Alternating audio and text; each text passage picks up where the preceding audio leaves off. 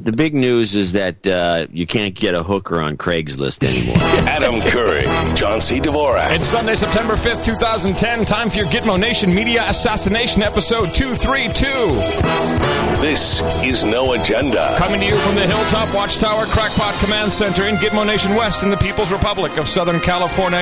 In the morning, I'm the conspiracy scientist, Adam Curry.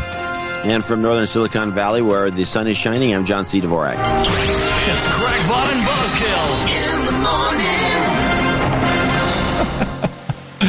morning. Okay, it's going to be one of those days, huh?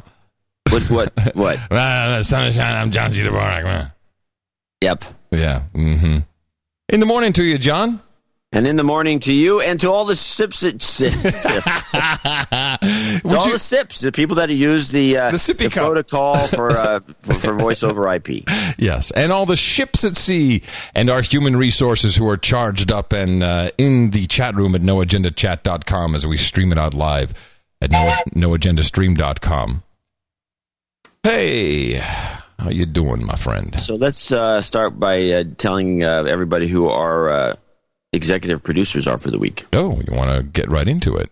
Yeah, get right into it, right out of it. Okay, let's rock. Okay, we got one executive producer, and that will again be Paul Couture. Ah, Sir Paul Couture rocks it again.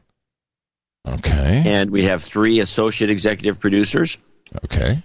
William Macy, who has a little note here, mentioned the name Tricky Nicky from Zurich. I think I met him once. Tricky Nicky from Zurich. I think I met him with Joe Pesci. We were hanging out drinking in Zurich. There's no code to his $214.43. He basically just dumped out his PayPal account. Okay, that's cool. And we encourage anyone to do that to support the show. Please give one special mention to Patrick.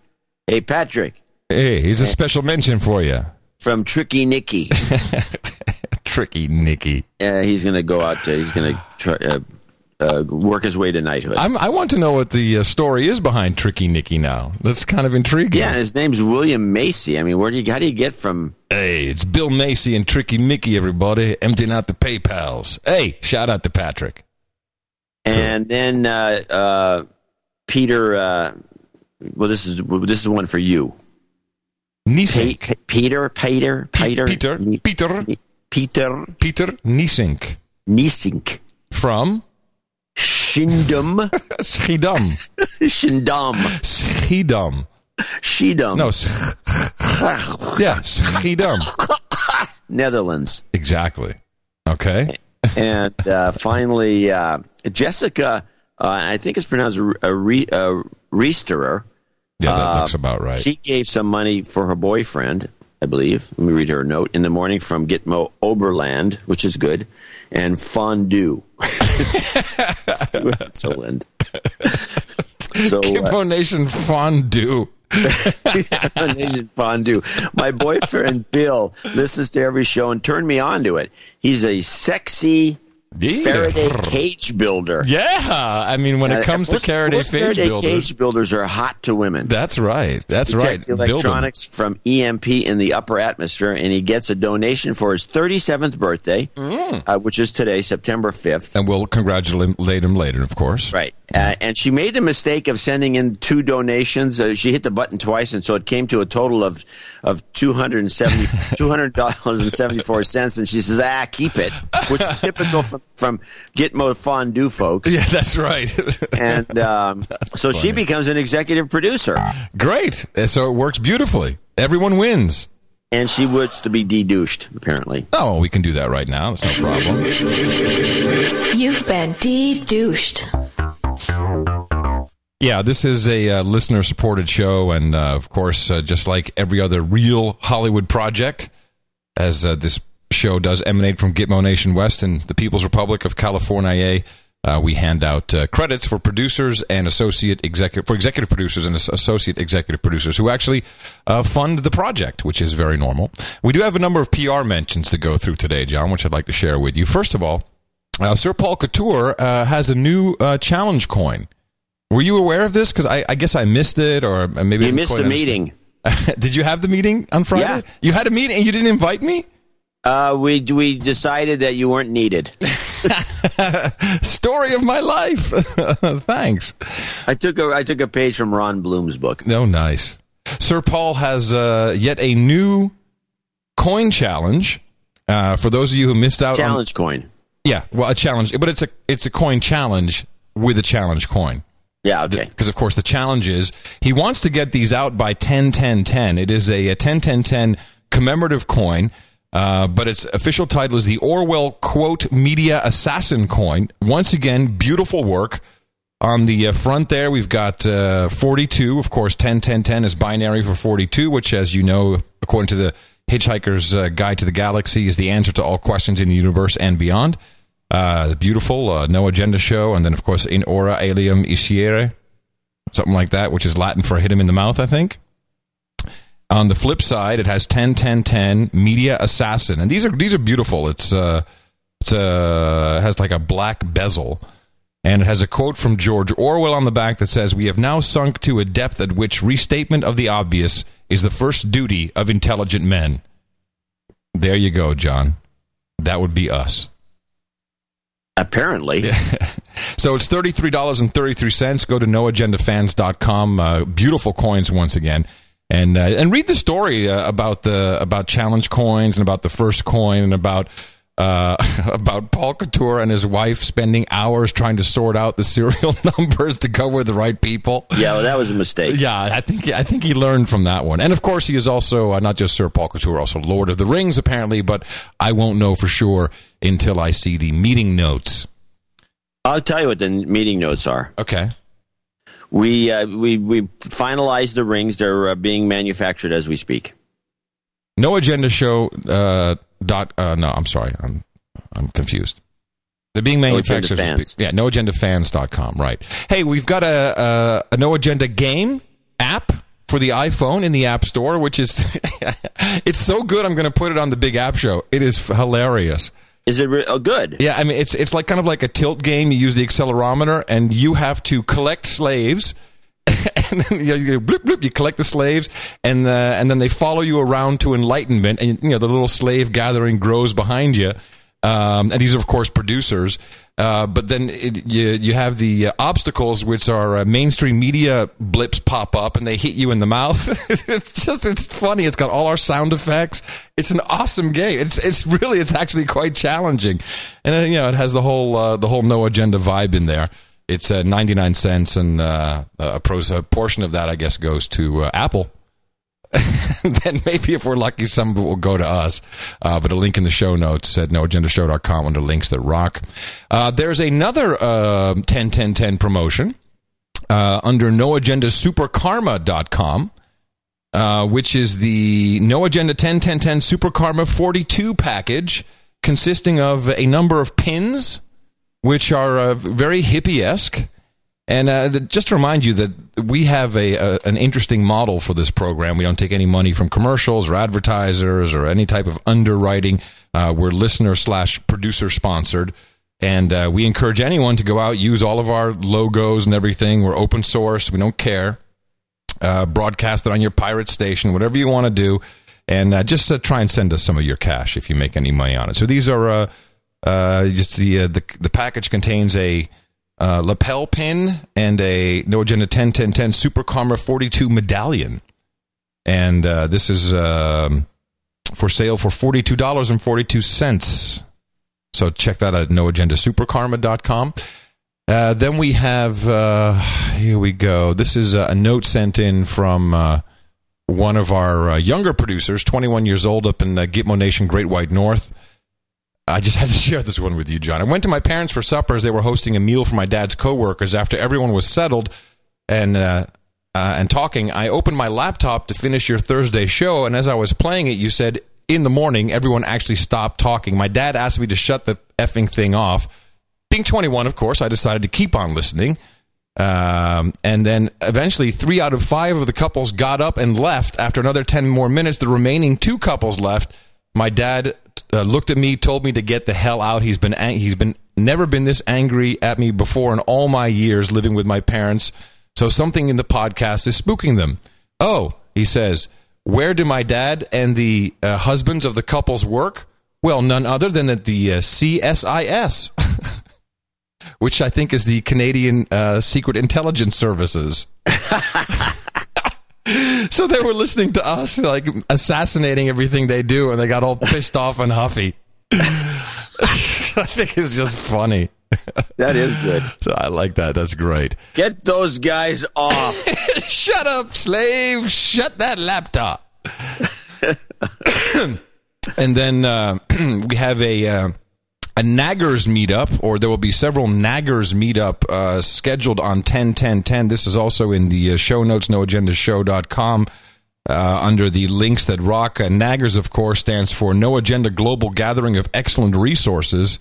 And this is a Google map. It's kind of like a meetup thing, I guess. Yeah, it is meetup.com, actually. What am I saying? It takes you to a meetup.com site where you can meet up with other excellent human resources who listen to No Agenda on 10/10/10 and have a drink and challenge each other with your coins. And I did just want to mention briefly that the No Agenda Demographics study is out July 10th through this first week of September. Have you seen the results, John? It's quite interesting. No, I haven't looked at them since we looked at the first one. Okay, a couple highlights. 10% of the audience is female. Sounds about right. Yeah, once again, we are in the sweet spot of demographics, 29 to 38 being our largest demographic. But we do have under 1% who are between the age of 69 and 89. Most suburban, most have 4 years of college, 35%. Couple interesting other tidbits here. I have donated. 40% say yes. Well, that's a lie. This is interesting. I started listening to No Agenda because I was following Adam Curry, 17%. I was following John C. Dvorak, 56%. And a friend suggested it, 11%. Other, 15%. So the producers are doing quite a poor job of suggesting it to other people, as people are getting it just from some other place. And I think the other interesting statistic is down here at the bottom. Sexual orientation, which was based on the Kinsey scale, exclusively heterosexual, 83%. Predominantly heterosexual, only incidentally homosexual, a whopping 10%, John. That of course, is all the women. That's the 10% of the women. And 1% is exclusively homosexual who listen to this program. So I think we have a great demographic. I really, really do. And yeah, but we don't need a great demographic. No, it's just for us. It's just to look at it and go, hey, great demographic. Yeah, it is. And it also proves that you don't, well, I think it just... It proves that proves the model. Our model works. Well, we don't really call it a model, John. We actually call it a formula, and it's the most favorite jingle, by the way, according to the chart. Our formula is this. We go out, we hit people in the mouth. Hell yeah!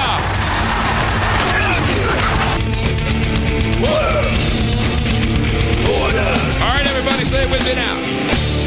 Shut up, say.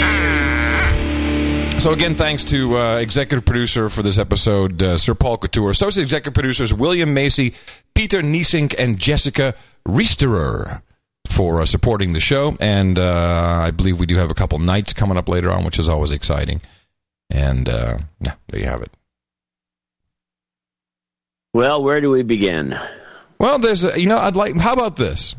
Since we were talking about the challenge coins, I saw a commercial on television yesterday, and I went through the trouble here of, hold on a second, of recording a clip.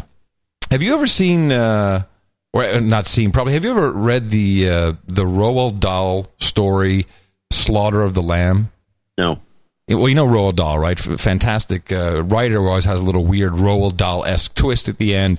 It's about a woman who kills her husband with a leg of lamb, a frozen leg of lamb, and then the cops come in, and she's like, "Oh, a burglar did it," and she says, "I have a wonderful roast here. So while you guys are investigating the crime, the crime scene, would you like some roast lamb?" And of course, she's serving them the evidence. and they eat the evidence, so she never gets caught, which is kind of the funny bit of the story. So I see this commercial yesterday, and I immediately think of that story about eating the evidence, and this whole thing really, really grossed me out. This is the USS New York, built using 7.5 tons of steel salvaged from the World Trade Center. Now, it appears on our officially authorized 10th anniversary September 11th commemorative, featuring separate sculptures of the USS New York and the World Trade Center towers, inset with jeweler precision on its obverse, entirely clad in .999 pure silver, actually recovered from beneath the ashes of Ground Zero. Now watch as this historic three-piece commemorative transforms to a magnificent standing sculpture of the World Trade Center with the USS New York sailing past. The commemorative base is clad in 14 milligrams of pure 24-karat gold. Then the USS New York and the Twin Towers are clad in 14 milligrams of .999 pure silver, priceless silver recovered from Ground Zero. This private, non-monetary commemorative will never be released for circulation. All right, so there's another minute of that. I'm like, this is a complete outrage.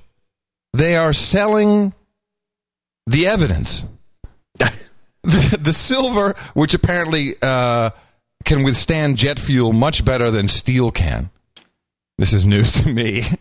The silver was recovered from Ground Zero, and they melt it into coins of the USS. What is it, the USS America, whatever that is? The ship that was apparently made of the steel?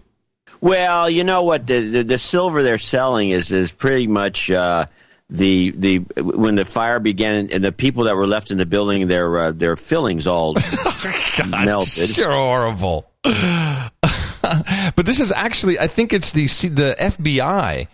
Yeah, it's Department of Justice. Federal Bureau of Investigations is selling these coins. The FBI has sanctioned them. You get a triple. What's the FBI got to do with sanctioning any coinage? Well, I don't know. But it is available now through this special offer for collectors only. To mark the 10th anniversary of September 11th, it is double dated 2001 to 2011. It is minted under exclusive license of the United States Secret Service Uniform Division Benefit Fund, which they license hats too, I'm told.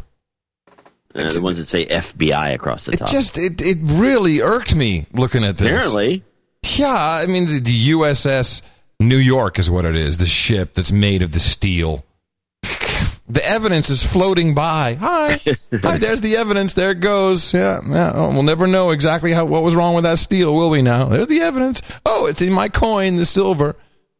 It's just abhorrent is the word. Abhorrent. Totally abhorrent. We need a jingle. So we're abhorrent.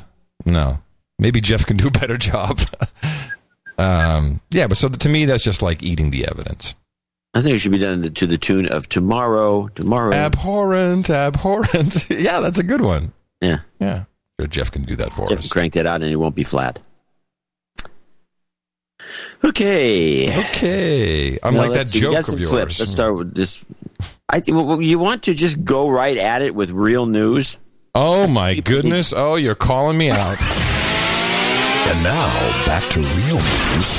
Okay, I think I can handle it. Nancy Grace did the best job of bringing down the house with the Paris Hilton story. Okay. Paris Hilton, busted for cocaine this weekend on the Vegas Strip. I'm happy to be a part of it. She was riding in her boyfriend's car. They were on the Vegas Strip. She said, yes, the cash, the credit cards, the albuterol in the purse were hers, but not the coke. I have a lot of other projects in the works, so I'm glad. Unleash the lawyers. Joining us tonight out of L.A., high-profile lawyer Gloria Allred, Daniel Horowitz, famed defense attorney out of San Francisco, and Carmen St. George, defense attorney joining us out of New York. What about... Wait a minute. We're going to listen to 4 minutes of this? Wait a minute. Okay. Hey, Gloria, yeah, we're going to listen a little ends. bit. But wait, stop. Nancy Grace, I'm not going to say that she would be using anything herself, but she sure sounds like she's got a cold. It never ends. And by the way, when she originally... That bitch, she got away with my coke. ...did time, it was for violation of her probation. Kind of a similar situation to Lindsay Lohan in that regard. Now she's charged with a felony possession of a controlled substance. Yeah, I had a whole conversation with Mickey about this last night. And my recommendation is Paris Hilton needs to get a reality show. If I were her manager, I'd say, girl, this is not the way to get in the news. You need a reality show. This is not going to work. No, I agree. I think she's screwed up on this deal. But what we're going to listen to, we're going to listen to these short little snippets from the three lawyers, and then Nancy Grace goes ballistic on Horowitz, as if like, what is the problem? You'll see. Well, the problem is I'm listening to this crap. You have a point, right? It's real news. Okay. Yeah, it's coming. She's in big trouble. Back to you, Ellie Jostad. The judge in this case, what did he say about her bonding out? Well, the issue here is that, she was released on her own recognizance in this charge. But we're hearing that the judge there does not want celebrities to think that they can come to Las Vegas and commit any kind of illegal activity. So we're hearing that there's not going to be any sort of plea bargain with her, and that because she's had probation revoked before in the DUI case that Gloria alluded to, and she also in that case failed to attend some alcohol education classes, that could be another grounds for not giving her straight probation here. Why, Daniel Horowitz? I don't see what she's done wrong. She bothered nobody. She was hurting nobody. Why pick on her just because she's famous? Daniel, look, Nancy. That's not what I asked you. Can you just try to focus, all right? Put it back in the middle of the road, Daniel. Daniel, stay to the script, because this is supposed to distract people. This is supposed to get them ready for scram bracelets. You don't have to start with your closing argument just yet. I'm asking you about what Ellie Jostad just reported, that last time she was behind bars for a violation of probation, and she did not complete her drug and alcohol classes last time, which are considerations for the DA giving probation in this case. Yeah, I know, but look, Nancy, it's in my interest for her to have a felony conviction and be in jail. I represent somebody who's being charged with burglarizing her house. When she takes a stand, that will help me. Oh, this is the guy who's representing the millionaire burglar twats. It turns out to not be the case. That's what's so funny. Oh, really? But I'm still telling you that she's just an ordinary person in this respect. Wait a minute, Horowitz. Because she's You're famous. Representing that guy that broke into Paris Hilton's house? Not the recent guy with the knives. Just a young kid who just wanted to steal her clothing, and they want to give him lots and lots of years in prison. You know what? So it's in my interest. But that's I don't even want to hear Treat that. her like a what regular did he want? person Her now. underwear? John, tell me, what is the point? What is the point? Please. It's just this vapid. No, I can't listen to this anymore. And Nancy Grace is nuts. How does this woman stay on the air? Well, because she's doing her job. She's bringing this to the masses. People think this is important. This is prime time. First she asked the question, then she says she doesn't want to hear the answer.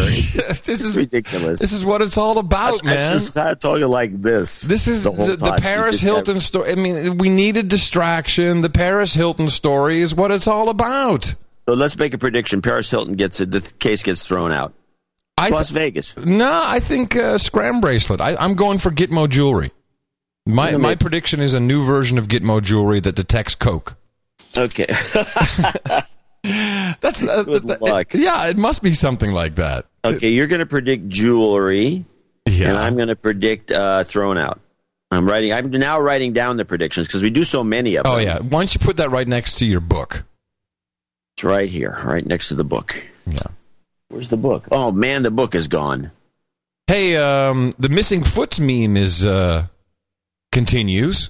Yeah, I noticed, and we also got some notes about it.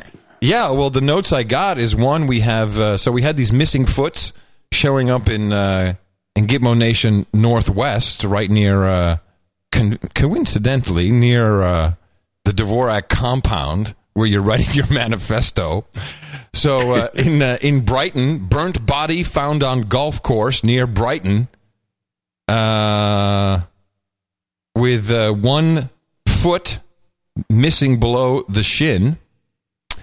And in Gitmo Nation Lowlands, what was the way? Do we have any sort? What the deal was with this burnt body? Because this sounds to me like spontaneous human combustion. This is true, but then do you think like a dog just made off with a foot?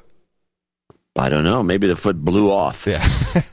In Gitmo Nation Lowlands, dogs, interestingly enough, found a foot right near a harbor. And the cops are now investigating the water with sonar. See if they can find the shoe. So there's something with these foots, with these individual foot showing up. It's a worldwide meme, and I think we need to keep our eye on it, John, because there's something is afoot. There will be another wash up in the Vancouver area, or I'm sorry, the Victoria, Canada area. I'm probably within the next 3 or 4 months, and we'll report it. Oh, who knows? I mean, it could literally be anywhere in the world, and our show definitely. Well, you know, this could be. That's the one thing that's interesting. It's possible that this foot thing is happening in more than one place, but it's only being reported locally. Exactly. Well, of course, because it's just a foot, right? It's like no big deal. But when you put it all together, which we can do on a show like this, it becomes interesting because then it's like, hey, wait a minute, people are getting their foots cut off for some reason. Yeah, it's got to be. There has to be a reason behind it. It's just too weird. No mention of whether there was a tennis shoe or other form of sports shoe attached to the foots in the lowlands and in Gitmo East, because they don't know how to report on it yet. They haven't quite tracked it that it's all about the sports shoes. Big man, this would almost fall under. Trains good, planes bad, but it doesn't quite. Miami International Airport shut down. On what was that, Friday or Saturday? I think the night on Friday to Saturday for 7 hours because and when you hear the report, it's quite disturbing because it's clearly just to get us all freaked out and afraid of a bioterror attack, this being National Preparedness Month. Screeners spotted a canister inside the luggage of a scientist that eventually turned out to be a legitimate experiment. This scientist, who's 70 years old, once spent time in prison nearly a decade ago for illegally shipping vials of deadly bubonic plague bacteria, which, of course, as a scientist does. But now listen to the report, and I'll tell you what really bothers me about this. Hold on, here's the most CNN. news in the morning. Most news in the morning. CNN, everybody. The airport is open. That is the good news, but it was closed for about 8 hours, starting about 9 p.m. last night. What happened was this. Screeners in the customs area found a suspicious package with, according to airport authorities, multiple items that look suspicious in that package. Immediately, the airport was evacuated. About 100 passengers. It was a slow period that time of night at the airport, so very few flights impacted. But 4 concourses were closed down, and flights that did come in had to be diverted to a couple of the open concourses. Now, as you mentioned, one man was detained. Now, a source has told CNN that the man is an American and that he has a history of criminal prosecutions and incarcerations, and that is what ramped up concern by local and federal authorities here. We believe and we know the man was taken into custody. We do not know if he remains in custody at this point. We do know that the bomb squad has cleared the situation. It was not a threat as far as we know. So again, the airport is open, but there were about 8 tense hours here where the airport was virtually shut down. Okay, so here's the way it's reported. It's reported as a possible pipe bomb. This is also in this CNN written report. And I'm thinking, okay, so customs officials catch a guy with something that looks like a pipe bomb in his suitcase. What happened at airport security on the other end before the guy left when he put his bag on the plane? They don't screen these? I mean, you know, when you fly internationally, at LAX, I got to stand there and wait for an hour while some jabroni TSA jerk-off, one by one, painstakingly takes my... You don't just get to check in and put your luggage on the belt. No, you've got to take your luggage to the big scanner. They're not scanning the luggage anymore? No, they find it at customs. And then it's like, oh, it's bubonic plague. Oh, it could have blown it to bits and we'd all die of bubonic plague. This is a setup. Total setup to get us all worried about biological warfare, how easy it is for someone to blow us all up or blow up some bubonic plague and kill us all. Either that or just out and out incompetence. No. Not a single cop is on camera anywhere talking. Not a single airport official. This is bull crap. This is a setup. It's National Preparedness Month. You watch. This will expand. This will expand into, this is so easy for a terrorist to detonate a bubonic plague pipe bomb. Just watch. Okay, hold on a second. I'm going to write this one down. September 5th. You're writing it down now? Bubonic plague prediction. So I was trying to find a clip, and I can't find it anywhere, but it's all over the news wire. Well, not CNN, of course, but all over the news wires. So they had this handover of they changed from Operation Iraqi Freedom to Operation New Dawn. Yeah. And so Vice President Biden was there, Secretary of Defense Robert Gates was there, and at Victory Base, I might add. How lame are we as Americans? We're at Victory Base here in Baghdad, Victory Base compound. And he said to reporters the following quote, which I cannot find anywhere. He didn't. I looked at C-SPAN, at the C-SPAN video archive. Robert Gates. Okay. He says, the problem with this war for many Americans is that the premise on which we justified going to war proved not to be valid, he said, before a ceremony in Baghdad. Even if the outcome is a good one from the standpoint of the United States, it will always be clouded as to how it began. Can't find this quote anywhere. Anywhere. And by the way, the C-SPAN video archives has a huge robots.txt file. It doesn't get indexed by anybody. Something else I don't understand. You know, the transcripts that they have, they've got who's? What site? The C-SPAN.org video library. The C-SPAN video library has a robots on there? Yeah, huge one. Well, that's a good find. Well, I was irritated because I'm like, how come? Why wouldn't you let the robots do their thing? Yeah, here it is. Disallow, Tioma, Gigabot, Scrubby, Robozilla, Nutch, Is Archiver, Bade Upsider, Yahoo, Crawler. I mean, everything. Everything is being denied.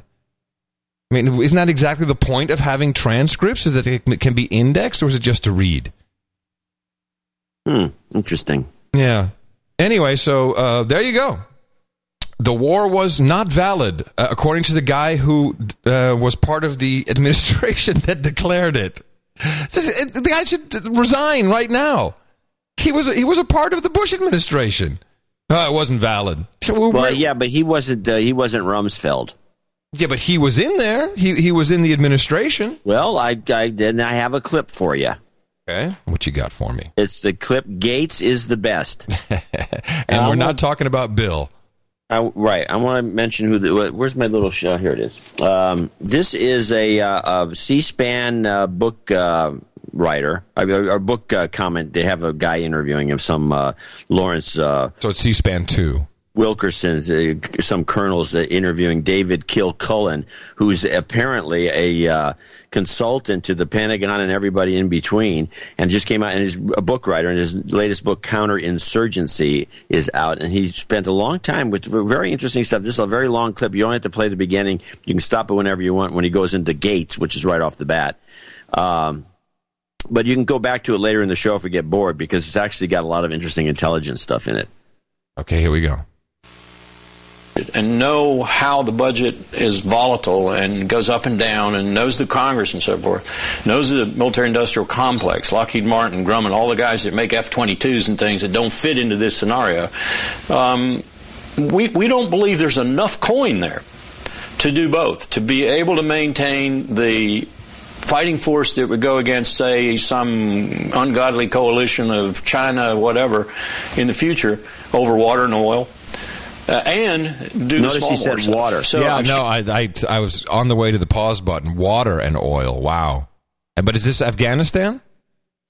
It's kind of just in general, kind of. The discussion is about whether or not we need to do any of this counterinsurgency fighting at all. We should just, in fact, it was suggested by the author, and it was something I've always thought about, is that you do what we did with Afghanistan after 9/11, we just bomb the crap out of them, and the idea would be just bomb the crap out of them, kill everybody you can that's part of the regime, and then get out of there. And then if they come back, go back and kill them, do the same thing, and you don't send troops. Hell with it. Yeah, that's a fine plan, John. Let's just go bomb everybody. Well, that's what we're doing anyway. Screw them. No, screw them. Just bomb them. Anyway, he goes on with this Gates thing. Keep playing. Struck by what you said, then don't do it. Don't do the small word stuff. I mean, if you can't do it well and you don't need to be doing it, don't do it. What do you think about a decision like that? Because I think it's been made at the highest levels in this government. Well, let me just, and I know this, the Secretary of Defense doesn't ever watch C-SPAN, and no one from DoD watches C-SPAN, so... You know why? He's listening to our show, so he doesn't have to. I'm not going to watch C-SPAN. Those jerk-offs at No Agenda will tell me what to watch. God, you're still employed. No, well, I'm not. I don't work for the government. But listen, I just want to tell you, and I may not get a lot of disagreement, but I think that Secretary Gates is the best Secretary of Defense that the United States has ever had. And I mean, I am a student of history. And I know he has other motivations. I love it when people... That's a great one. We should use that a lot more often ourselves. I'm a student of history, John. So I should know. It's like it validates immediately, doesn't it? I should know because I'm a student of history. And you have to say it with that accent. I'm telling you, it's we're going to have a bioterror attack warning because I'm a student of history. I know this. You can write it down. I do not think we've ever seen his like. Yeah. He's basically nonpartisan. He's a patriot who committed at the darkest hour of Iraq to help out, and he's a guy who's just been very quiet. Was he sending over blankets? How was he helping out?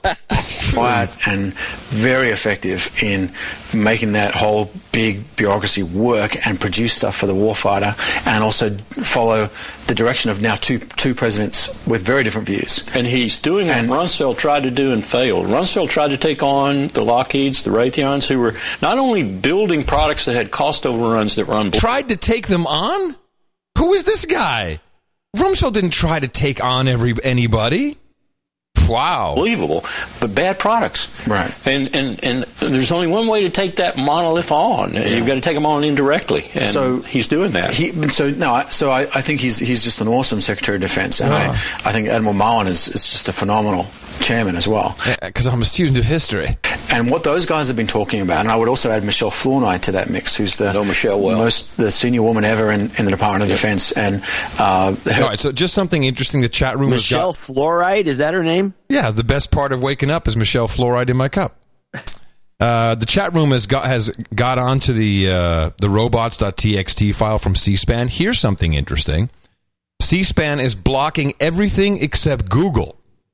But when I search in Google, have you ever seen a C-SPAN video transcript pop up as a result? No, there must be something going on. Have you tried a site? Search those site:cspan.com. No, I'm sure the chat room will try it out. See if they can find it. Chat room, go for it. MSN is allowed, but it's delayed. They get a delay, so Google gets priority over indexing. But Google never shows me any. I don't search with anything else; it never show me anything. So that's peculiar. Well, it doesn't surprise me, really. Should we listen to more of this, this student of history? Yes, a little bit. Okay. The leadership team is just really solid. Those guys have been talking about rebalancing. That's the term they're using. Mm-hmm. Saying, look, we have to rebalance in two different dimensions. One, we've got to rebalance between the wars we're fighting now and the future wars we might be called upon to fight. So present versus future needs to be rebalanced. I can't listen to it. Fuck him. I've learned something very important about Afghanistan. And once again, I'm not going to do it yet, but it does fall under the heading. Anonymous writes us, been wanting to send you a story for months, but have been reluctant to do so since I don't have any documentation to back it up, but I have some information from a civilian working for the U.S. Army Corps of Engineers. The U.S. Army is building a brand new railroad in what this person calls a mountainous foreign country. He said he couldn't say where it is, but I could probably guess. What was most interesting, he said this was going to be a for-profit railroad operation. It would be from the border of the country into the interior of the country. And, of course, this is very interesting that the U.S. Armed Forces are building a for-profit railway. So then you go do a little Google search. Afghanistan to build 200-kilometer railway. This is from the 8th of July. Officials in the Ministry of Public Works say they have started the technical studies of a 200-kilometer-long railway connecting Afghanistan with Pakistan. Next one. Afghanistan finally gets its first railroad. This is from June 4th. Construction has begun on the first real railroad in Afghanistan's history. A 50-mile link from neighboring Uzbekistan to the northern Afghan city of Mazar-e-Sharif should be finished by September. And then just a whole bunch of these, including Kenneth L. Bird, who is is he from Canada? Where's he from? Where's Sedalia? Is that Canada? I don't know. I'll look it up. Anyone who has seen the videos and photos coming from Afghanistan over the past 9 years will no doubt feel that bringing that country from its current 14th century... Missouri. Okay. From its current 14th century status into the 21st century is an impossible goal. Culturally, the country is a collection of ancient tribes loosely wedded by the traditions of fundamental Islam. And this is a whole story about how we need to build a railroad. And what is going on? Why are we building... They obviously need to move something from point A to point B. I think gemstones. Isn't that it? Gold, gemstones. There's got to be something in them hills. Because I'm sure it's moving it out and not in. Oh, yeah, it's moving it out. Definitely moving it out. Definitely moving it out. But we're building that. Yeah. Well. Unofficial report, uncorroborated, but we have lots of servicemen and women listening. So if you know about it, let us know. I just thought that's what our Army does now. Yeah, we build stuff for other people. And protect poppies. Yeah, so we can ship stuff out. It's just amazing to me. Maybe it's maybe the heroin business is so big now that they need a train to get it out of there. The president was propagating the train meme in his presidential address, which, by the way, he's back on the chroma key, John. He's I guess he couldn't make it to the White House. He had to do it in the studio. And that's really funny because his right ear is shiny, and then the background starts to get keyed on his ear. It's a little annoying. And then on the close-ups, his right eye, it looks like it's bloodshot. It's not. It doesn't take that much work to get that right. You know? Apparently, they can't get it right. Long before this recession, the values of hard work and responsibility that built this country had been given short shrift. This is his Labor Day speech. For a decade, middle-class families felt the sting of stagnant incomes and declining economic security. Companies were rewarded with tax breaks for creating jobs overseas. Is that true? Did we get tax? Were companies rewarded for doing that? Yeah. Okay. Wall Street firms turned huge profits by taking, in some cases, reckless risks and cutting corners. All of this came at the expense of working Americans who were fighting harder and harder just to stay afloat, often borrowing against inflated home values to pay their bills. Ultimately, that house of cards collapsed. So this Labor Day, we should recommit ourselves to our time-honored values and to this fundamental truth. To heal our economy, we need more than a healthy stock market. We need bustling main streets and a growing, thriving middle class. That's why I'll keep working day by day to restore opportunity, what are you going to do? Economic security, and that basic American dream for our families and future generations. Yeah, no, here's what he's going to do. First, that means doing everything we can to accelerate job creation. Yes, jobs. The steps we've taken to date have stopped the bleeding. Oh. Investments in let me look at my arse. No, I'm still bleeding out of it. You're wrong. Roads and bridges and high-speed railroads that will lead to hundreds of thousands of jobs in the private sector. Yay! Hundreds of thousands of jobs. It's amazing. Jobs, jobs, jobs, and jobs. Let's vote for jobs. Hundreds of thousands of jobs by building high-speed rail. It rocks. It totally rocks. You know, I was looking at the train going past the tracks down the bottom of the hill, and you know, one thing I thought about this for a while, but then I've decided that maybe I'm not thinking about it right. In fact, the train's going by now. So the Burlington Northern Santa Fe, the BNSF, which is the that's the Warren Buffett just purchased that this year. Owns most of it. I've always, remember the old Santa Fe's, and they used to show the things as chrome and beautiful. Yeah, they look hot. Yeah, were shiny, and they were painted, and they were gorgeous. We'd go down to the railroad track just to watch it go by. And these engines that BNSF have, look like they look like they've never been washed. They're rusty. They look like crap. And I'm thinking this operation has no pride. They have no pride whatsoever. I'm always reminded of the two when I worked in the oil refinery game. Union Oil has this refinery over in Rodeo, which has got now it's owned by a different. Basically, they sold to some conglomerate, it's a different company now. But in those days, they were very proud of their refinery, and they'd paint everything. And they used to paint the oil tanks different colors. They were pink and blue. They were all pastels. It was very weird to drive past them on the freeway. And Standard Oil over here in Richmond they just let their tanks rust. They didn't paint them ever, and I talked to the refinery guys about this, and one of them said, well, they did a calculation. It turns out that if you always maintain the tanks and paint them, it costs X amount of money over X amount of time. And if you don't paint them and you just let them rust and you have to rebuild them over and over again, it turns out to be a wash in terms of what it costs you. So one company decided to just to hell with it. We just let it rust, but it didn't show any pride, and they came up with this very unique solution. Standard Oil, instead of putting up a new tank painted white, they put up a new tank and painted it rust-colored, which was genius. Anyway, so I always assumed that there was some lack of pride with BNSF, but now that this high-speed rail thing is going on, here's what I'm now thinking. They're not going to bother. They're going to let these things rust away because they don't care. Because once high-speed rail is in, they're going to end up with those engines. Yep. Those new slick, fast engines, and they're going to get them all, and they're going to be looking good, and they're going to be using those high-speed tracks to move freight. And they'll be sponsored by our tax dollars. Yep, the whole thing will be paid for by the U.S. government. Makes a lot of sense. I think I had a note here about that. I guess I can't find it. The actual detail. They want double deckers. So the specs for the United States high-speed rail train. You know why? Well, because you need to be able to transport coffins. No, because the new cargo containers, this new ship containers, they stack them one on top of another, and they want them to be as tall as possible. So that if they build for double decker passengers, then the tunnels will be big enough to carry the freight. Right, you can do full sea containers. Yeah. Oh, right, makes sense.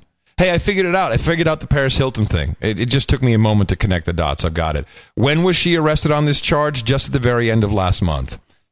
Now, whitehouse.gov, August 31st, 2010. Each day brings new opportunities for personal growth, renewal, and transformation to millions of Americans who have chosen to forge a path toward recovery from addiction to drugs or alcohol. Blah, blah, blah, blah, blah. Therefore, I, Barack Obama, President of the United States of America, by virtue of the authority vested in me by the Constitution, blah, blah, blah, blah, blah, hereby do proclaim September 2010 as National Alcohol and Drug Addiction Recovery Month. There it is. We needed to make people aware. And who better? Of the Gitmo jewelry. This is at the time. I mean, you can't deny the timing of it. No. It's perfect. Get it into the public with Paris Hilton. Get her with some coke charge, and then prepare everyone for the bracelets. Perfect. Perfect timing. Well, that's depressing. No, it's not. It's just nice to know these things. This is what we do. Our job is to help people understand the propaganda that passes for news. That's all. It's not that hard. Before we go to our thank yous, I do have a propaganda piece that I want everyone to mull over for a while. This was a piece. As soon as I saw this piece, I said, "This is bull crap." It's a human interest story that was obviously packaged by somebody and it's not even well done. The packager, which is like a video press release, the guy doing the voice he's not even professional in his presentation.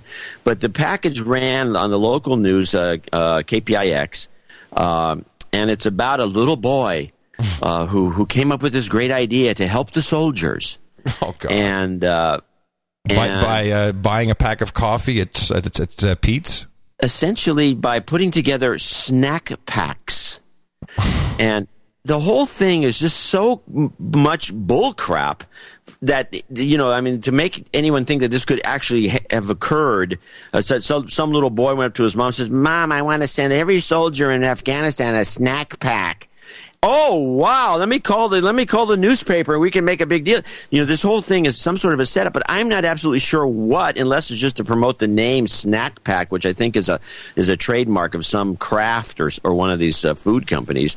But the whole thing is, I'd like people to mull this one over, but it's a definite piece of human interest propaganda. I don't even think it's that well done, but it is pretty funny. Well, finally tonight, a community-wide effort underway in Sacramento to say thank you to our troops. The idea to send snack packs to give them a taste of home. The brain behind the effort, a kid named Jack. Alan Sanchez introduces us to this very thoughtful little boy. A few dozen people came out to the Waterloo restaurant today to help out 7-year-old Jack with his cause to send troops overseas some snack packs. I just want the troops to feel better, have them have a little taste from home. Jack's passion for the snack packs for the troops is contagious. Wait a minute. Well, I'm sorry. It's the Snack Pack website. So, wait a minute. Did you hear what this kid said? Yeah. They gave him a taste from home? Right. Yeah. Right. He's poor kid. They forced the script into his brain. A little taste. What? Wait. Here's the other thing. This package is done so poorly that this Sanchez, whoever this guy is doing the voiceover and doing the report, he's over-modulated and it's like distorted. I'm That's going, the snack pack is really good. Snack pack. A little taste from home. Jack's passion for the snack packs for the troops is contagious. Organizers are overwhelmed with support.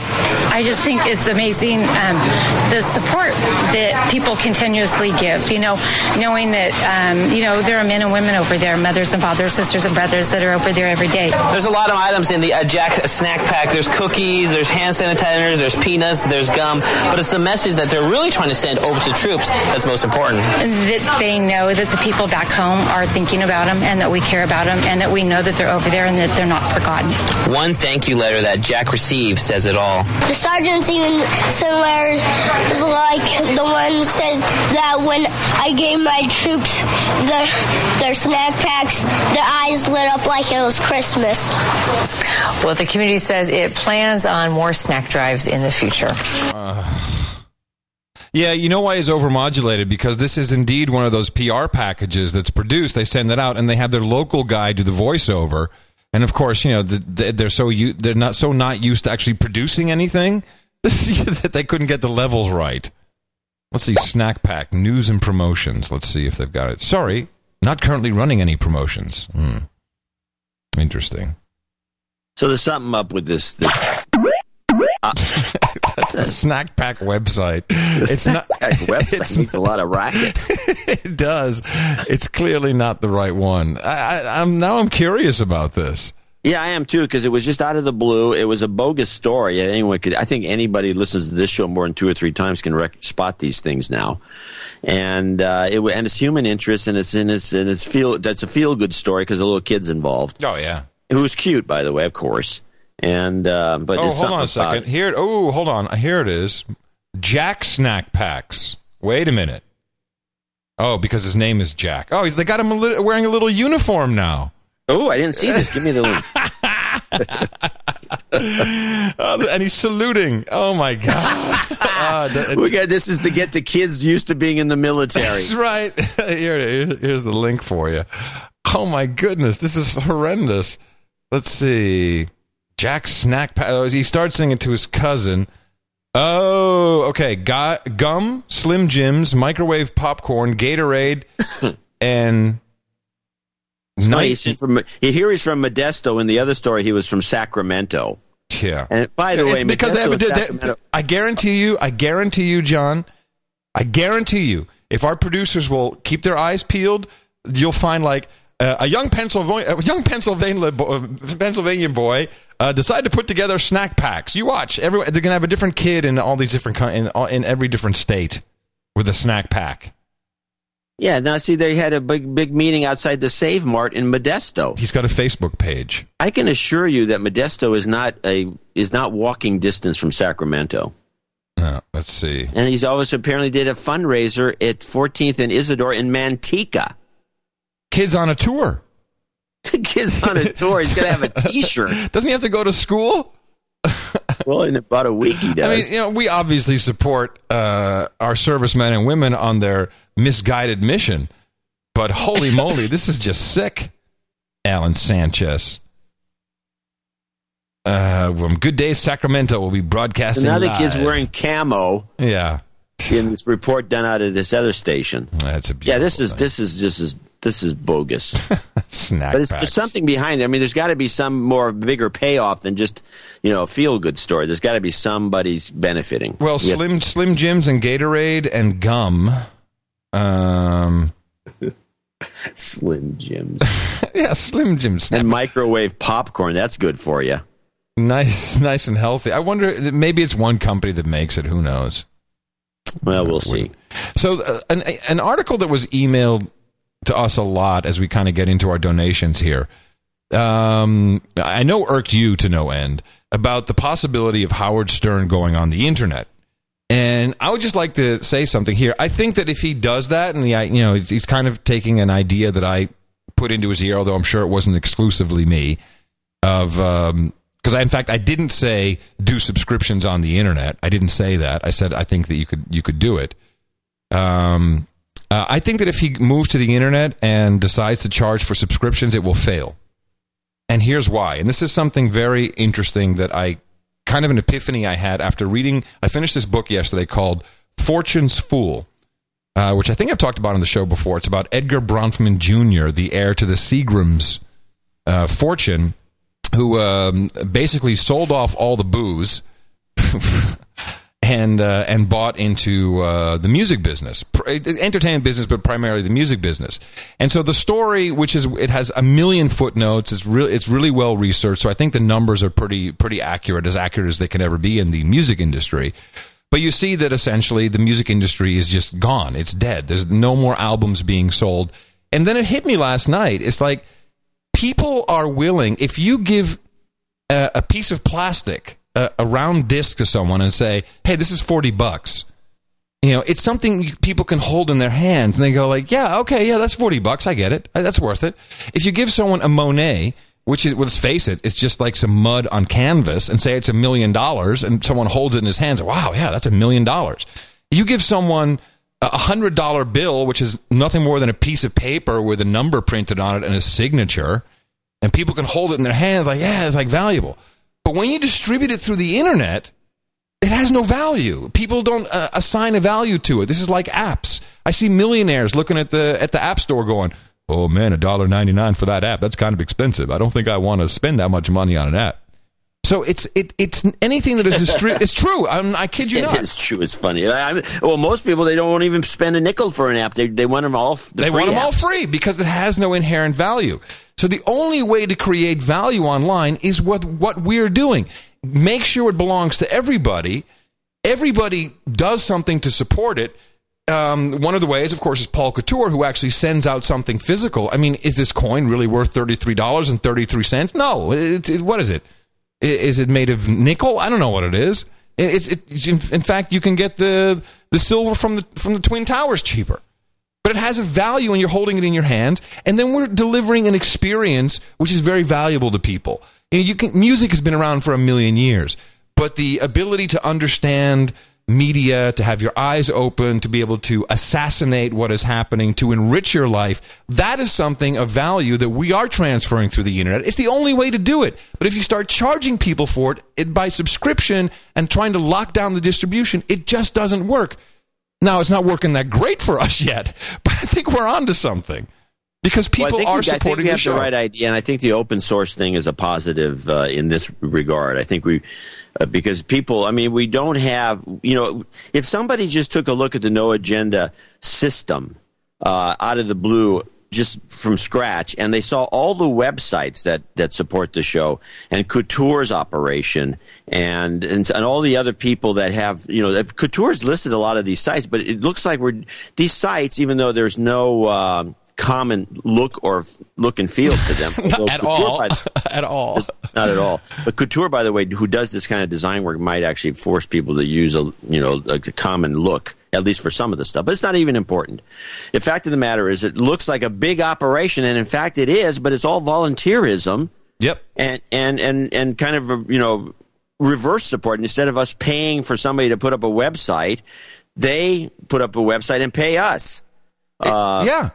Which is because we don't have any other means of support. We're essentially, it's kind of it's almost like lichen. You know, you have what's it called when plants and fungus live together? Something I can't remember. They're symbiotic. Tasty. So we have a symbiotic relationship with our listeners, and that's one of the reasons that we do ask for their support, and we do give credit where this is due. And let's name a few people that gave us some money this week, including John Snyder, Sir John Snyder, as a matter of fact, out of Chicago, $92. Glenn Jansen says Fitou, Fitou, which is actually a wine growing area. It says Fitou, NY, France. So I guess it's Gitmo Nation stinky cheese. Yeah, I think so. Must be. But that's a very nice. That wine is a really good wine to have. Very inexpensive, tasty barbecue wine. Fitou, 66.44, which is probably some translation of some amount of euros. Vivian Hingsberg in Burlington, Ontario. Double nickels on the dime. She says. She has a birthday to give. We'll do that in a minute. We'll do that in a minute. She also wants to do giving the donation payback for the karma for my last donation. I recently left my good job paying with a horrible commute for a lower paying job that allows me to work from home. So even though the money will be tight, only my husband will continue the brutal 3 hours a day commute. Wow. 3 hours. This is to the show. 3 hours a day. Well, think about it. We deliver 3 hours of daily source code a week, so that's one day. And we deliver 4 hours of no agenda, so that's 2. He could probably stretch it out, so we're probably helping him through 3 days of the week, but only one way. Only one way. That's a long commute. That sucks, yeah. I mean, we essentially do 4 hours a week, and we assume that people probably commute about 4 hours total a week. Yeah. Because our show is pretty much designed for people who are stuck in their cars.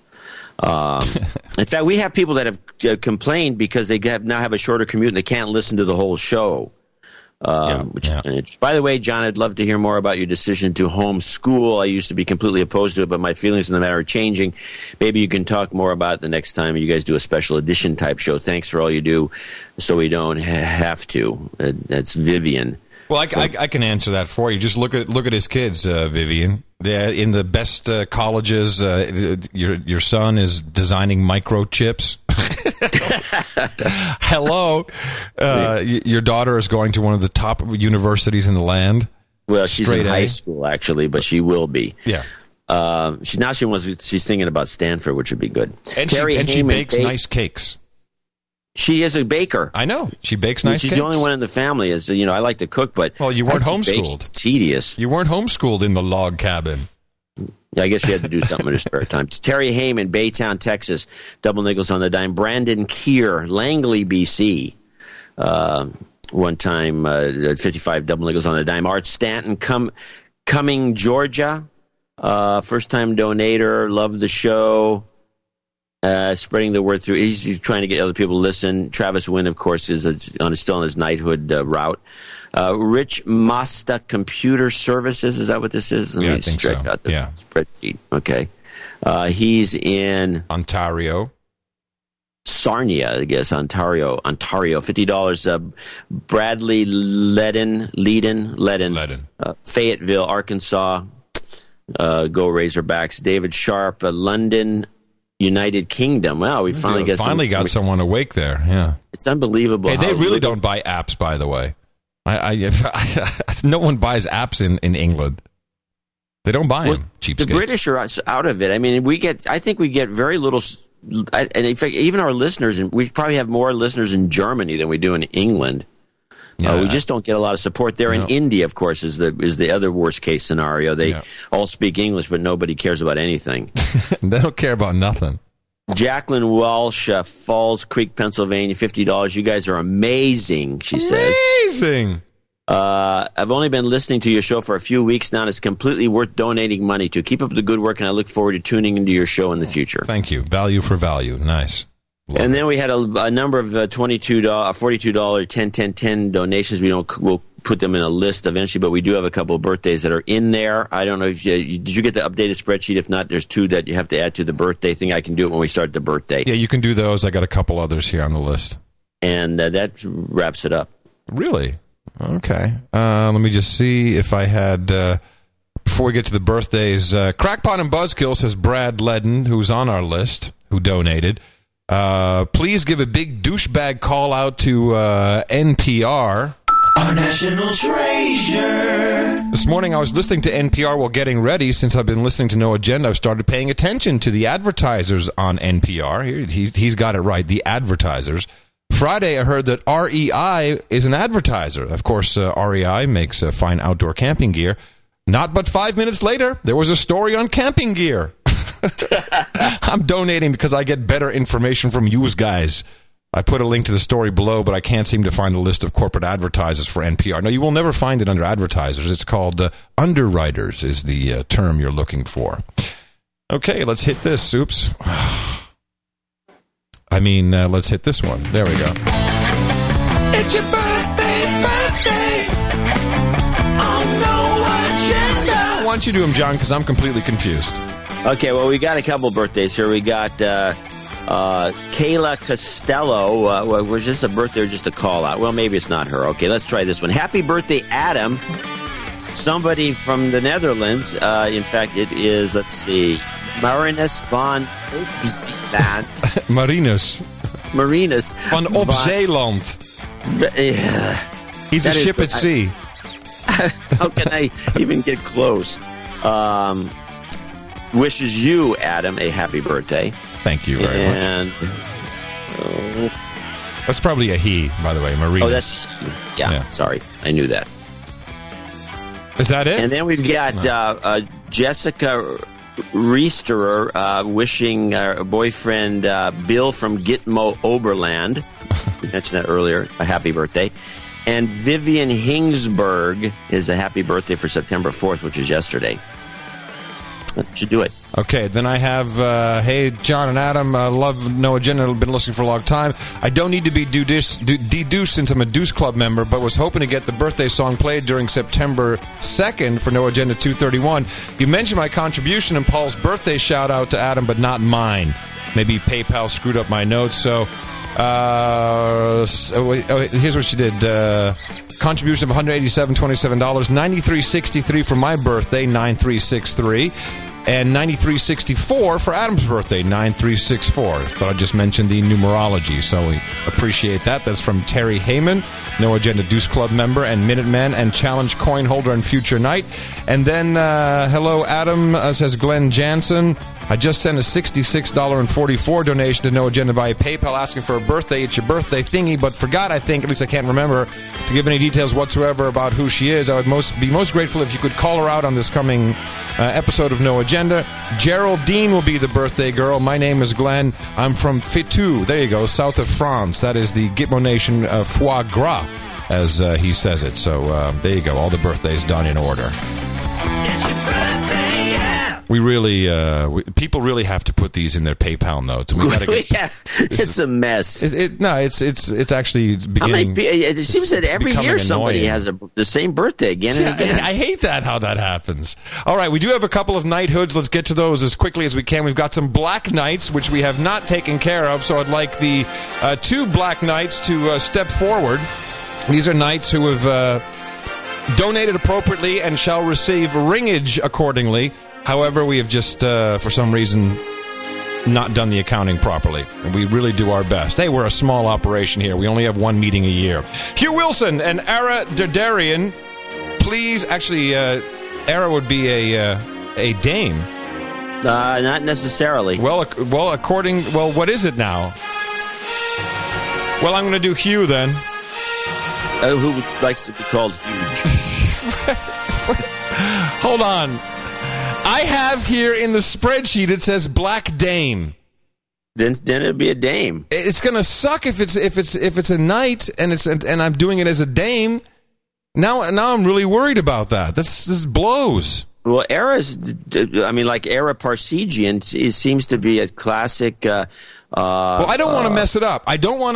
Because we can put it's a black. He or she is a black. Well, we can do he or she on Thursday. Let's find out on Thursday. I don't want to mess it up. Just put off Ara. I mean, because I have to have a smaller sword if it's a dame. I don't want to be hurting her or anything like that. No, it's a guy. Let's do Hugh Wilson. Please step forward.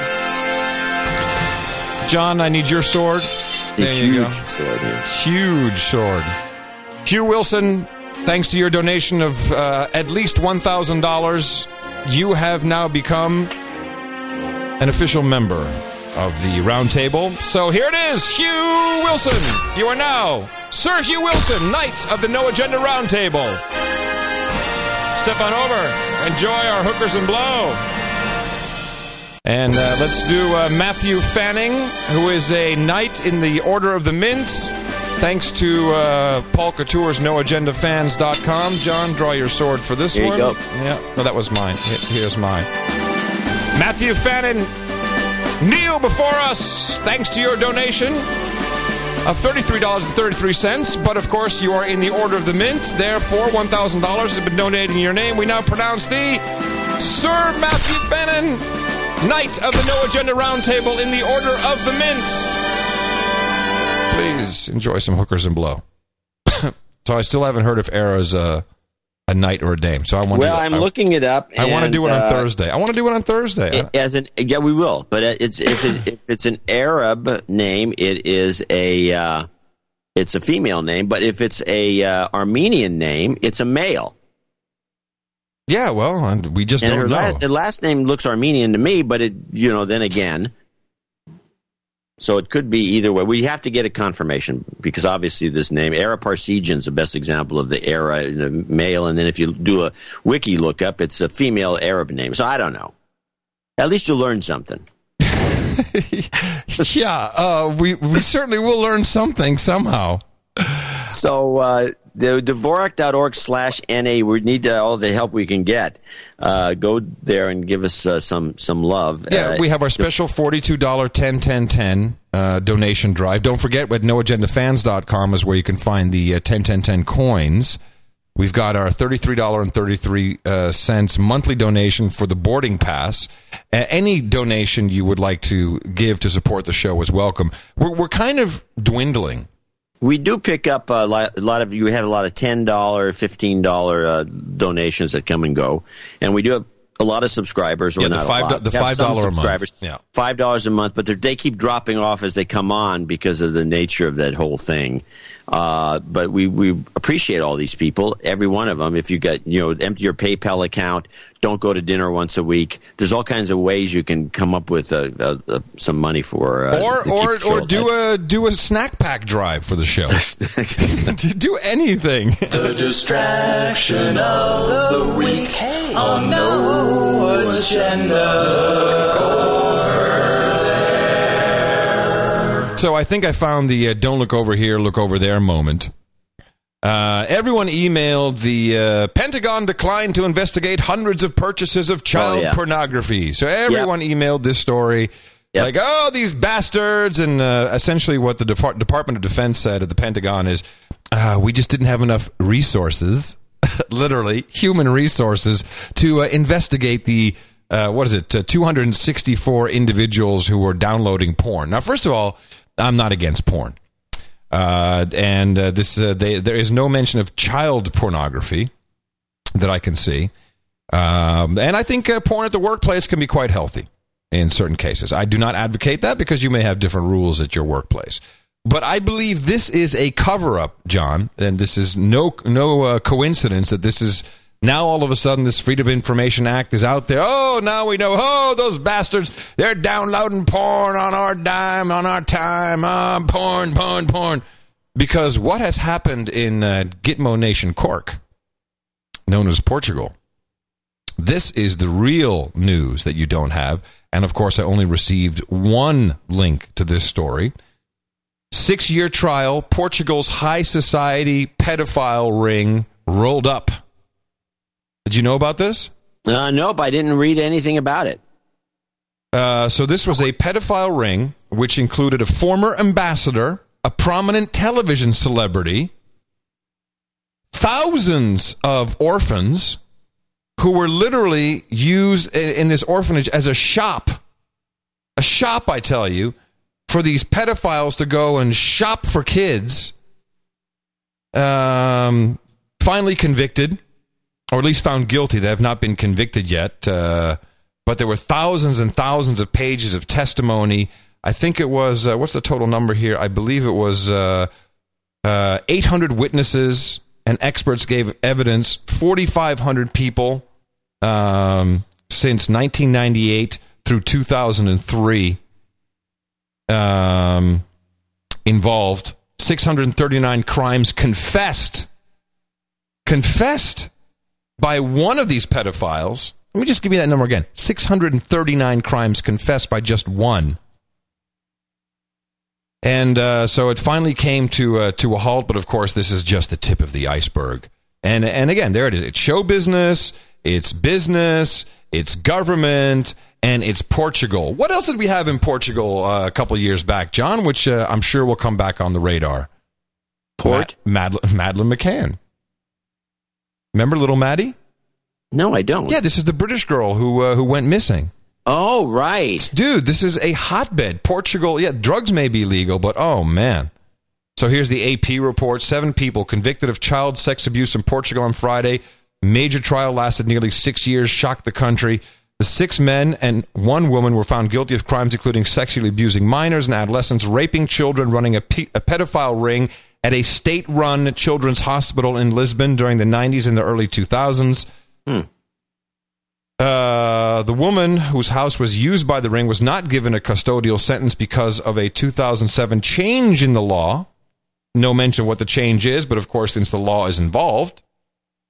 And this also includes the 53-year-old former driver of the children's home, Carlos Silvino, who confessed to those more than 600 crimes and gave evidence against other defendants. I guarantee you that this is just the tip of the iceberg, and this news, which came out yesterday, or the day before yesterday, is meant to be covered up by this Pentagon story because, of course, we have pedophiles all over the justice system and in the highest levels of government, and the other hotbed is Gitmo Nation lowlands.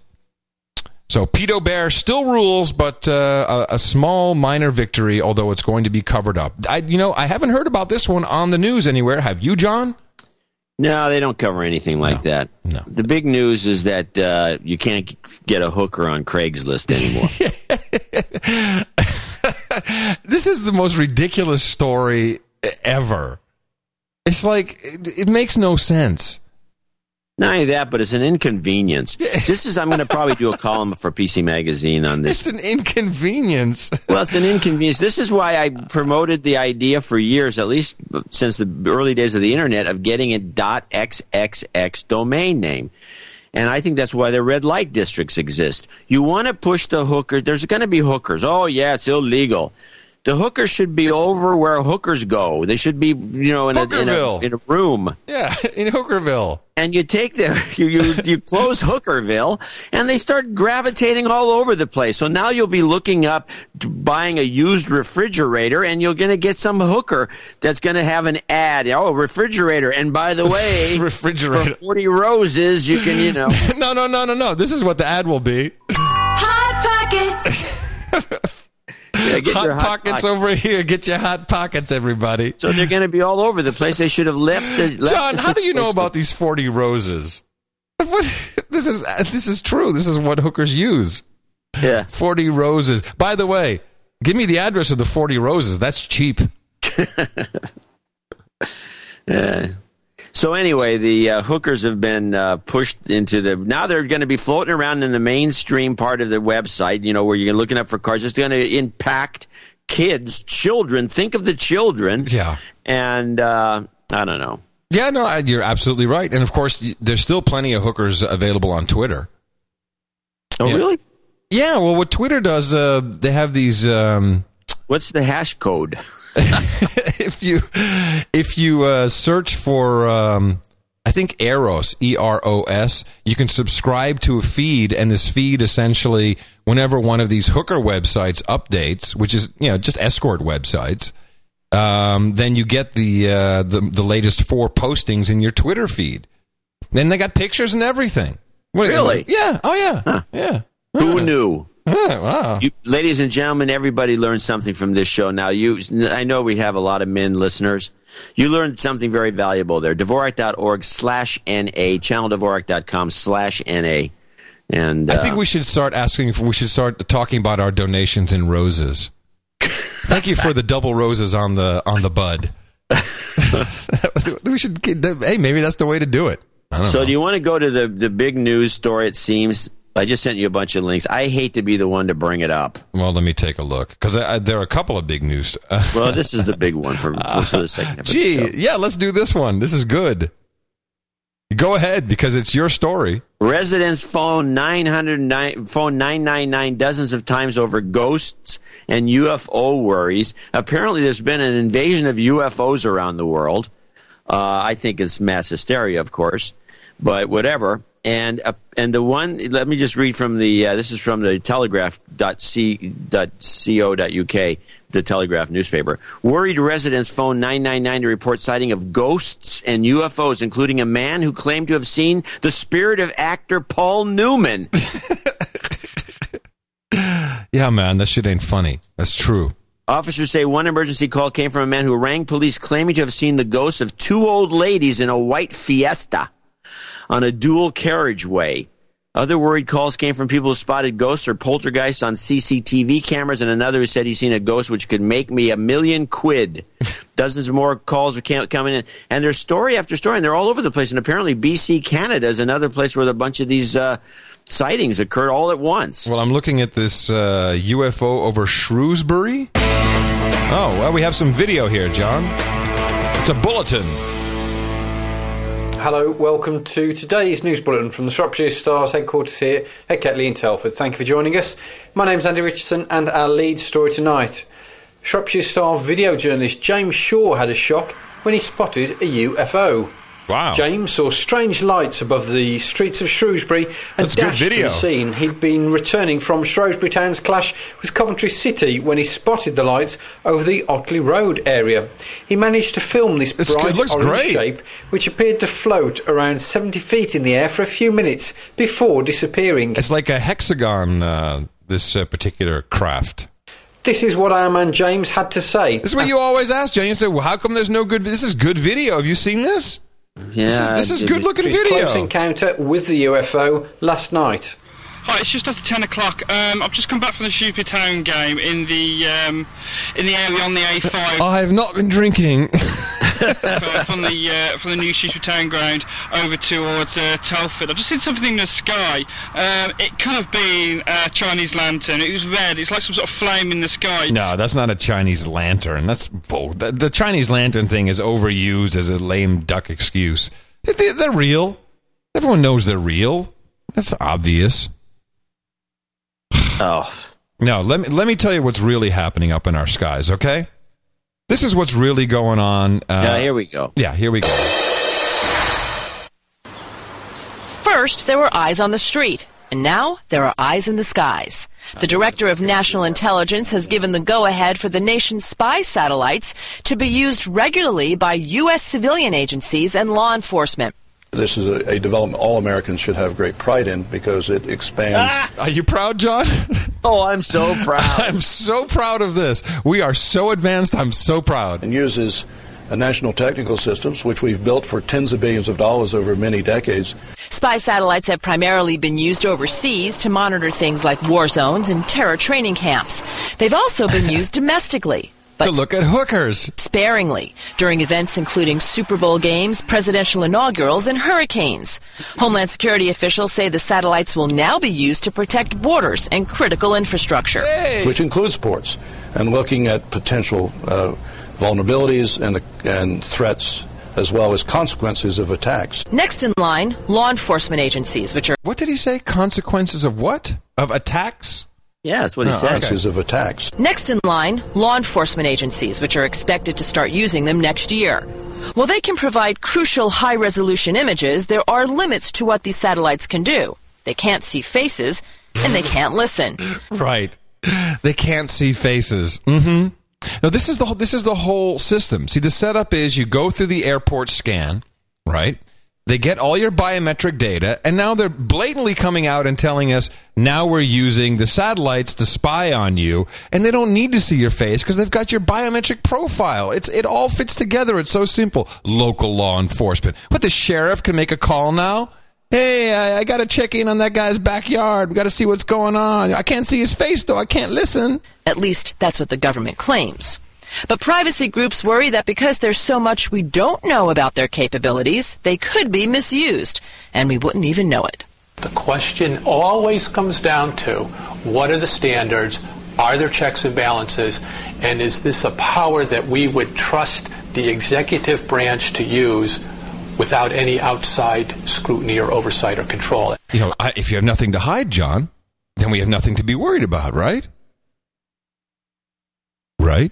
Yeah, just had a murder of crows go over the house. Homeland Security officials insist that they are subject to a great amount of oversight and review, but in many ways this is just one more case of the government figuring it out as it goes in the war on terror. No, the Kelly war on Arena, terror. CNN. No, it's war on terror. It's war on terror. So here's what I think these UFOs are, which are all over the place. Predators. Predator drones? Very possible. Yeah. Very possible. I think that could be. They're low if they're flying down at 70 feet, but it's so hard to guesstimate height when you're looking up. Yeah, especially a Predator drone is missized. Yeah, it's almost impossible. You know, it's like judging a 747 speed at, you know, when you see it, it looks like it's going 2 miles an hour. But the drones are small, and there's all these new devices that they've developed that are drone-like, done by all these other companies, these private companies that are selling, and they're selling all those to law enforcement. And a lot of them have lights on them, and there's all kinds of possibilities here. But there's no doubt about it. We're going to be surrounded. I mean, this is going to be, Gitmo Nation surveillance. Particularly in the United States, and it's bad, and but they're just coming out and saying it. You know, like, oh, well, just so you know, whatever. Oh, well, you know, hey, we're not going to look at your face. You should be proud. Yeah, we're not going to look at your face, just your penis. Yeah. Don't worry about that. We're not interested in we're a pedo bear. I always wonder about that blimp, the Goodyear blimp that flies around L.A. here. Why does that thing fly? Is that's like you're telling me that's a good commercial for Goodyear? Like, have you ever bought tires and you thought, oh man, blimp tires? Has that ever worked for you? No. So what are they doing with that blimp? You see it when you got the one that lights up that's got the messages? Yeah. Well, that I can understand, but still, it doesn't seem like, I don't know. It floats around during the day here all the time, just floating around. Like what? You can't fit a whole bunch of people in there. It's not like a great tourist attraction. So what are they doing on that thing? And everyone's like, hey, it's the blimp. Meanwhile, hey, Gitmo Nation Stinky Cheese, there's a nice propaganda piece that I found from Dale Hurd, who now exclusively reports, this is like an old school guy, total ministry of truth. In fact, he is from a ministry. He now exclusively reports on the war on terror. And he does that for CBN. John, are you familiar with CBN? Christian Broadcasting Network? Yes, the Christian Broadcasting Network.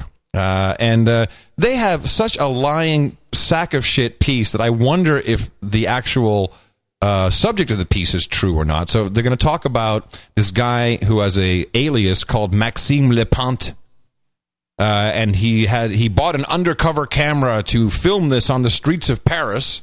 And the undercover camera consists of a high-definition camera with the sides blurred out to make it look like it's undercover, which is clearly done in the package itself. If you go to YouTube, Maxime Lepant's channel, he has not a single video uploaded, only other videos from other people. So that's a lie. But listen to a bit of this piece, because what is actually going on may be disturbing, but it's certainly taking into account that it's the Christian Broadcasting Network. I think it's a big propaganda piece. But interesting, since we do have a couple of producers in Gitmo Nation Stinky Cheese, maybe they can give us some of the truth. This is a Friday in Paris, filmed by hidden camera. The streets are blocked by a huge crowd of Muslim worshippers, and it's enforced by private security. This is all illegal in France. The public worship, the blocked streets, and the private security. But the police have been ordered not to intervene. It shows that even though some in the French government want to get tough with the Muslims and ban the burqa, other parts of the French government continue to give Islam privileged status. An ordinary French citizen who was watching the Islamization of Paris decided that the world needed to see what was happening to his city. So he bought a hidden camera and started posting the videos on YouTube. I think you can get that on Craigslist. Hidden camera for sale. And literally, the video is just they have just blurred out the sides of this of the 16:9, so it looks kind of hidden. Yeah, their videos. Apparently there was some there was some controversy over somebody wanting to put a mosque someplace, and so there's a whole neighborhood of Muslims that decided to basically shut down the streets 6 times a day during prayer. Oh, so that's not mentioned in this story at all. They're just saying it's happening everywhere. Muslims are just taking over streets and putting down their mats and praying. Yeah, well, they are in that one area. And this has been documented to an extreme by people without hidden cameras. I know there's tons of photographers walking around. It's like, yeah, you don't need a hidden camera. No. If you're in the area and you got your video camera, you can film the whole thing. Nobody cares. Yeah. It's not like a big secret. Let's put it that way. But the punchline of the story is that Parisians are fighting against this Islamization of Paris. And they're doing that by holding pork and wine meetings on the street. No, there's some truth. I understand that's true, too. Yeah. In the same neighborhoods, there's a bunch of shops, then these guys are irked by the fact that, the foot traffic, it's just annoying. They have, you can't get cars through there and the rest of it. So they've been having a lot of pork festivals. This can't end well. No, it's going to be a riot of some sort. But, this France, this kind of thing goes on. It's going to end in tears. This is the country that, of course, wants to ban the burqa. And I think a lot of those scarves and burqas, I think they're sexy. Yeah, you probably would. I do, because that they're wearing all kinds of hot stuff underneath. Yeah, that's what you hope you would. I know they are. I know this for a fact. So I ran into a new Shantix commercial. Oh, luckily they're back. 2 whole minutes. Okay, so Shantix, ladies and gentlemen who are new to the program, is a drug that should be outlawed, but yet has been just passed right on through by the FDA. It is a smoking cessation drug, which basically nukes your brain. It is effective. You will stop smoking. However, you will also wake up naked in a garden of an unbeknownst location to you. If you're Mel Gibson, you will probably go crazy on the phone and drive off the road. And many people have been known to commit suicide and or be killed while on Shantix.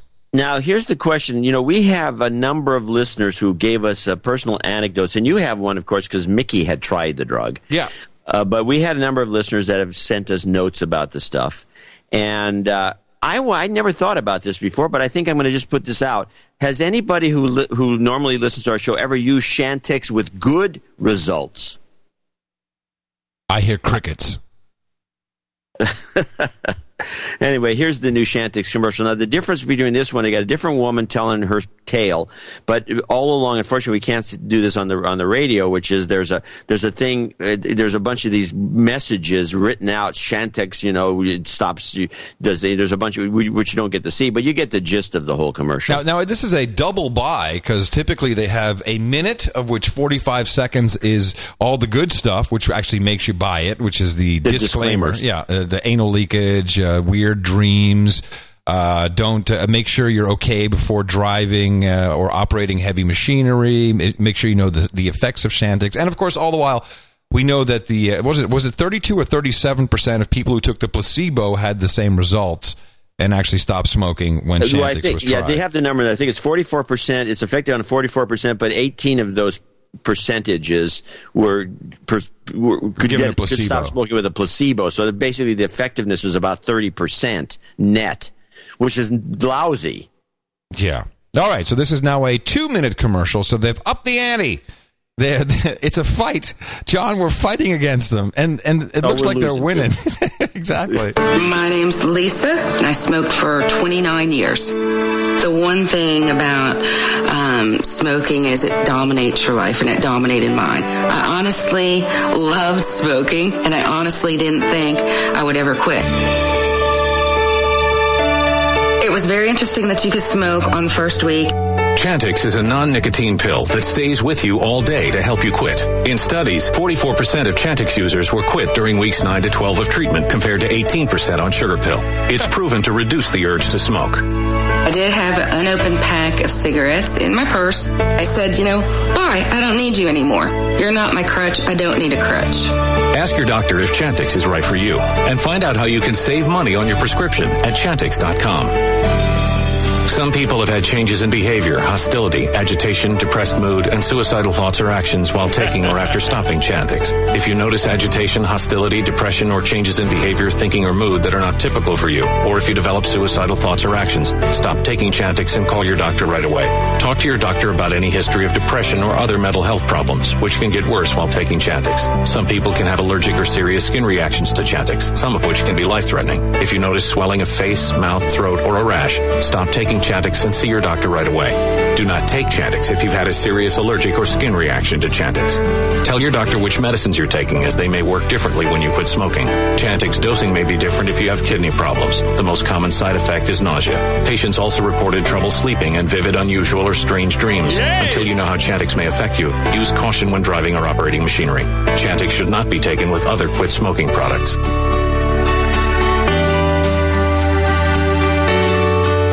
Oh, nice. With the Chantix and with the support system, it worked for me. Talk to your doctor about Chantix. Find out how you can save money on your prescription and learn terms and conditions at Chantix.com. Nice. Sounds groovy. Long. Yeah. How can we save money? So, did you go to the site? You can find out there. I want to mention a couple of things, and I have another drug commercial we could play, which will kind of exaggerate this. I don't know where these people live, but I don't know very few people that can. If some little thing happens, you call your doctor. That the doctor's ever going to answer. Yeah, no, we know this. And there's a worse drug. The worst ad for this. I've got another one called Onglyza. Which is a diabetes drug that it makes it sound as though you apparently you have to be the doctor telling your doctor a bunch of stuff that you just play this commercial, and it has it makes you wonder if this guy. It's like the doctor should be telling you that you have some of these issues that they want you to tell the doctor about. If you know what I'm trying to say. If you have type 2 diabetes, you struggle to control your blood sugar. You exercise and eat right, but your blood sugar may still be high, and you need extra help. Ask your doctor about Onglyza, a once-daily medicine used with diet and exercise to control high blood sugar in adults with type 2 diabetes. Adding Onglyza to your current oral medicine may help reduce after-meal blood sugar spikes and may help reduce high morning blood sugar. Onglyza should not be used to treat type 1 diabetes or diabetic ketoacidosis. Tell your doctor if you have a history or risk of diabetic ketoacidosis.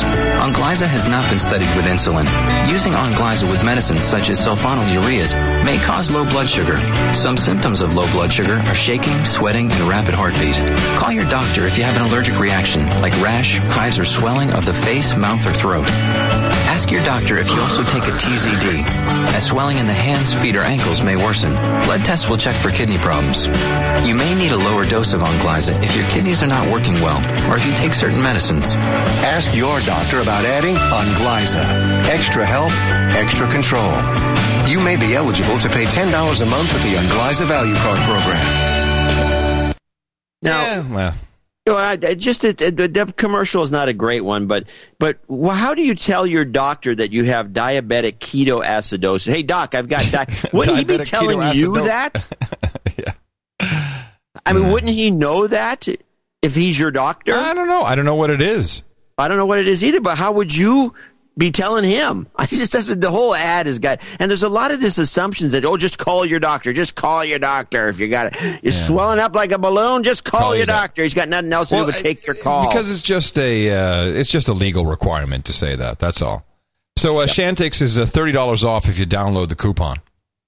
Oh, that's a deal. Yeah, it's good. It's probably stuff probably costs hundreds of dollars. But the real good stuff is going to our vets coming back from Iraq. The FDA and the Drug Enforcement Agency officials have said, yeah, it's okay. We're going to start treating our troops who were there for a misguided bullshit war for poppies, trains, and oil pipeline. We're going to start treating them for post-traumatic stress disorder with ecstasy. What? Yep. Where did you get that one? From Wired. Oh, brother. Yeah, MDMA. That's right. This stuff's not good for you. I've never done it, actually. So I have no idea. Apparently I've never done it because it's not good for you. Apparently you get all lovey-dovey. Yeah, well, I know somebody who used to use it all the time, and every time she was on it, I would call her out because she was just. You would call her over, you mean? Yeah, but she usually with somebody. I'd call her out on it because it was like nobody smiles that much with a goofball look. Is that it? Is that the giveaway? The goofball look? It's a total giveaway. It's like a big smile and a goofball look, like this. Oh, really? But no, I mean, lots of people love it. They're like, oh, it's fantastic, and they like to go out and party. But I do understand that after the effects wear out, then you like crash really hard for a couple days, which seems like not worth it. You know what I mean? Yeah, no, nothing. Yeah, these drugs are not healthy. So most certainly these will be veterans from Iraq or Afghanistan because longer duration of post-traumatic stress disorder means more complicating factors, says Dr. Mittenhofer. Adding he does anticipate enrolling 4 vets from earlier wars and is still accepting applications, so we can still get in. Oh, for Dr. Drugs. Yeah. Wow. Well, that's not good. That's just going to cause more suicides. It doesn't... Well, either that or just a whole bunch of zombies walking around giggling. Yeah, that could be. Goofballs. And this is Wired, of course, an extension of the Ministry of Truth. Of course, the Pentagon's still struggling to better diagnose and address post-traumatic stress disorder, most recently with a cutting-edge, 72,000 square foot research facility. Wow. Despite, you'd think that after like 5 wars, we kind of can recognize what it is. And then we have a cutting-edge 72,000 square foot research. You know what it is? It's like you put young kids near exploding crap and seeing their buddies get blown to bits. Yeah, that's what creates it. I don't need a cutting-edge 72,000 square foot research facility to find that out. Despite the military's gradual thaw on alternative methods to treat the disorder, already they've funded everything from yoga and acupuncture to warrior mind training. Although the FDA and the DEA are all over it, top brass in the military have yet to fully endorse the use of MDMA. This is just dumb. Well, since we're on MDMA, I have a clip, which I believe this woman is on MDMA as she's trying to speak. This is the incredibly vapid announcer on Burning Man special that was on Current TV, Al Gore's station. Okay. Oh, I'm sorry. Anyway, here we go.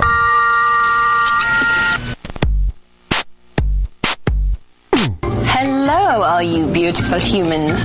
I'm Michelle Lombardo, and welcome to Burning Man Lives. Okay, so you've answered my question. This is what someone on MDMA sounds like. What is this? Is she out? By the way, this woman is gorgeous, but she just seems like as dumb as a fire hose. And she's doing this from Burning Man? Is that the deal? It looks like a studio shot. Oh, it's a blue screen. Okay. Hello, all you beautiful humans. That's how I'm going to start the show on Thursday. Hello, all you beautiful humans. I'm Michelle Lombardo, and welcome to Burning Man Lives. I'm so happy you can join me, because over the next hour, we'll travel to Nevada's Black Rock Desert for the Burning Man Festival. I'm so thankful to have the ability to take you on this journey, because Burning Man has opened me up in many ways to the life that I want to lead. Oh, baby, I'll bet it's opened you up. And I hope it does a bit of the same for you. That said, I figured why not jump right in, literally. First up is a burner's take on a wedding, skydive style. So, I have some news about Burning Man. They've got 80 cops undercover in costume roaming around busting people for taking drugs. Officials from the U.S. Bureau of Land Management and Pershing County Sheriff's Department cite a new study by the U.S. Park Police that concludes even larger police presence is needed. It should be 144. Mark Pirtle, special agent in charge, says, I don't want my guys to be party poopers. They're not bad people, but they do like to use drugs. And you are still in a non-drug state here. So they are dressing up. It's like they're undercover. They're undercover in costume, and they're busting people doing drugs. The whole point of Burning Man is to go to the desert where you can't hurt anyone and, take acid and MDMA and freak out for a couple days, and then it's like a release. It's what the whole thing is about. This is not okay. Well, it's just beginning of the end. At some point in a few years from now, it'll be all cops busting each other. Yeah, really. 1,900 burners have been cited by the BLM since 2001. That's actually not all that much when you think about it. What's the BLM? Let me see. That must be Burning Man something or other. Here, BLM. That's weird. They just throw this BLM thing in all of a sudden. I don't see a reference to it earlier in the... I hate that, by the way. Yeah, writers out there take note. Very annoying. Assuming that you know what BLM means. It literally does not say, John. Okay. BLM. Let me just do a search on this page. Let me see. I mean, they should have it, and that should be in charge for the BLM, right? Shouldn't it should be like BLM, or it should be like the acronym expanded, and then in parentheses BLM, right? So they can reference the rest of the story. Yeah, you can do it. Yeah, a couple different ways. Anyway, all right. So it's wrong. It's wrong, is what it is. I have one more thing that I think is semi-newsworthy. Yes. So, Bureau of Land Management. I'm sorry, the chat room. Yeah, of course. But they should put that in there. Yeah, they should. Thank you, chat room. Or they should have used Bureau of Land Management first and then just gone with BLM. It should have been BLT, says the drunk economist. Much better. Okay. So this is apparently the 40th anniversary of Geraldo's being in broadcasting. Nobody gave him a roast. Nobody said anything about it. Nobody gives a crap, to be honest about it. So Geraldo decides to throw himself a party and extol himself on his weekend show. I just have the opening clip of it, but it's so ridiculous. It's like you kind of feel sorry for the guy. I'm great.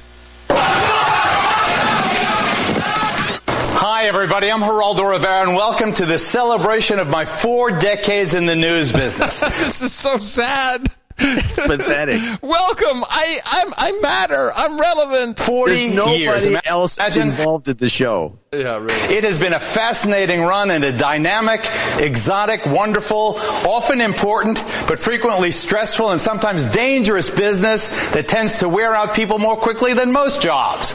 And there aren't many still standing who started in that wild era when the civil rights movement had collapsed into urban chaos. The endless war in Vietnam was tearing our nation apart. Wait a minute. How old is Geraldo? Well, he started in 1970. If he started in 1970, he probably just got out of school. He's probably about 65. So he's like really after the human rights movement. He's pretending like he was there next to Martin Luther King. If you do the math, it's 1970. So he's trying to make it sound he was a little, was involved earlier. After I shook hands with Martin Luther King, yeah. Kind of thing. I blew him. Yeah. Richard Nixon was still president. The deaths of 4 students at Kent State University at the hands of Ohio National Guardsmen was accelerating the alienation of young people all across our country. And self-styled rebels like me didn't trust anyone over 30. On television then longer than most Americans have been alive, my entire adult life has played out in public. Many of you have watched my high and low dramas, my on-air triumphs like the long campaign to humanize the care of the developmentally disabled, and my not-so triumphs like getting my nose broken and opening Al Capone's empty vault. So at limited commercial interruption, let the celebration begin. After this brief commercial interruption, back in a flash. Oh, I rock. I am awesome. That is just pathetic. And notice how he's like, not a single sponsor wanted to sponsor this piece of crap celebration, so it's commercial free. Oh, man. So, roast or something. I mean, roast him.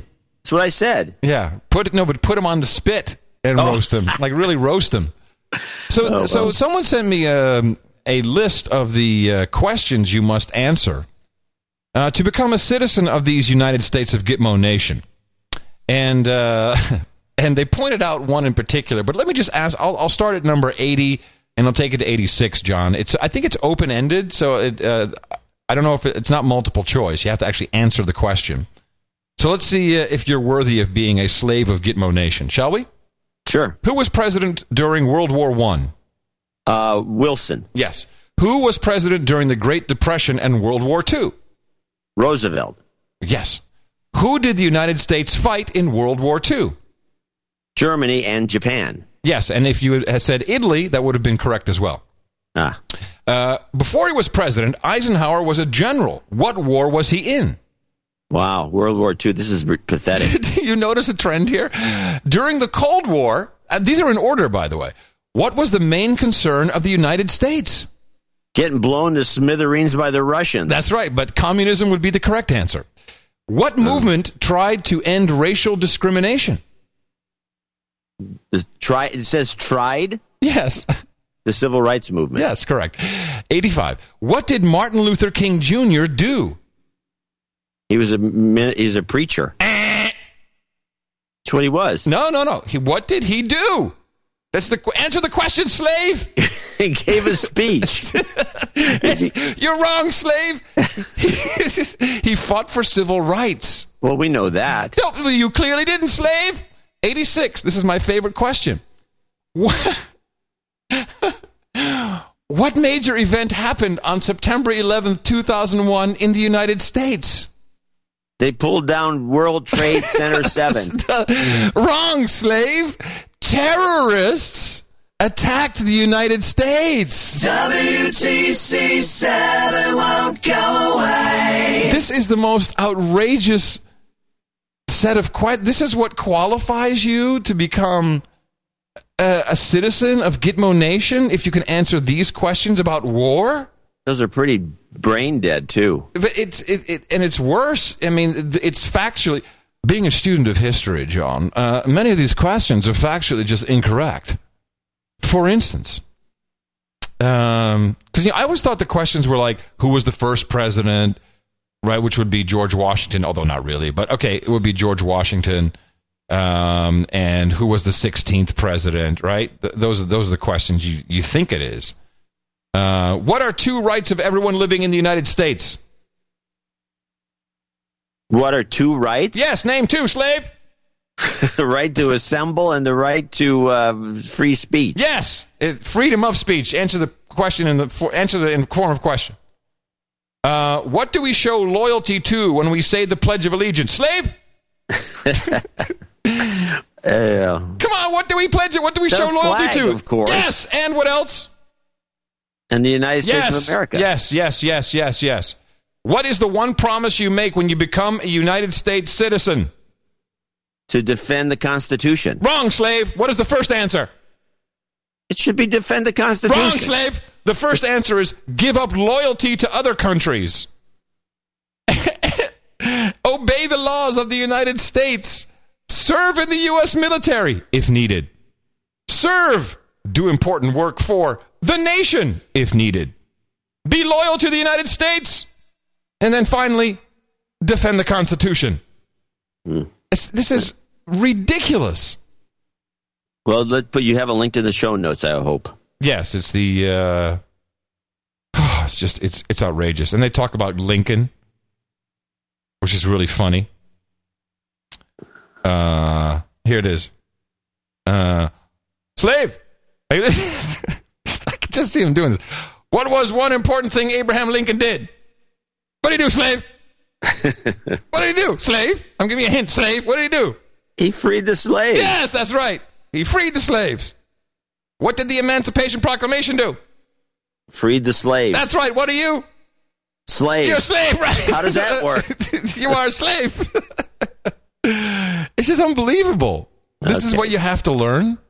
Yeah, it doesn't sound right. I thought there were harder questions than that. I thought I was under the impression back when I was a kid that the questions were the kind of questions that most Americans couldn't answer because they were too complicated. They can't answer these questions. They absolutely can't answer these questions. No. Hey, well, you probably very few people know that Wilson was it's World War I. No, I don't think they know at all.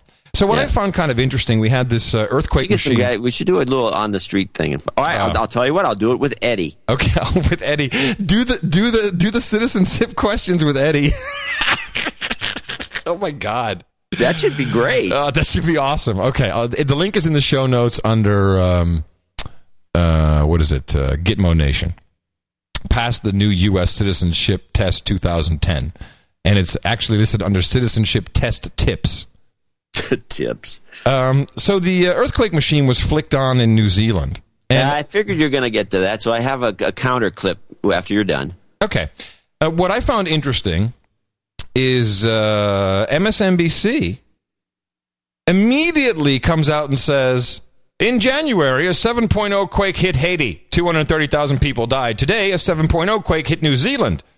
Early indications are that it caused relatively few serious casualties. What is the difference?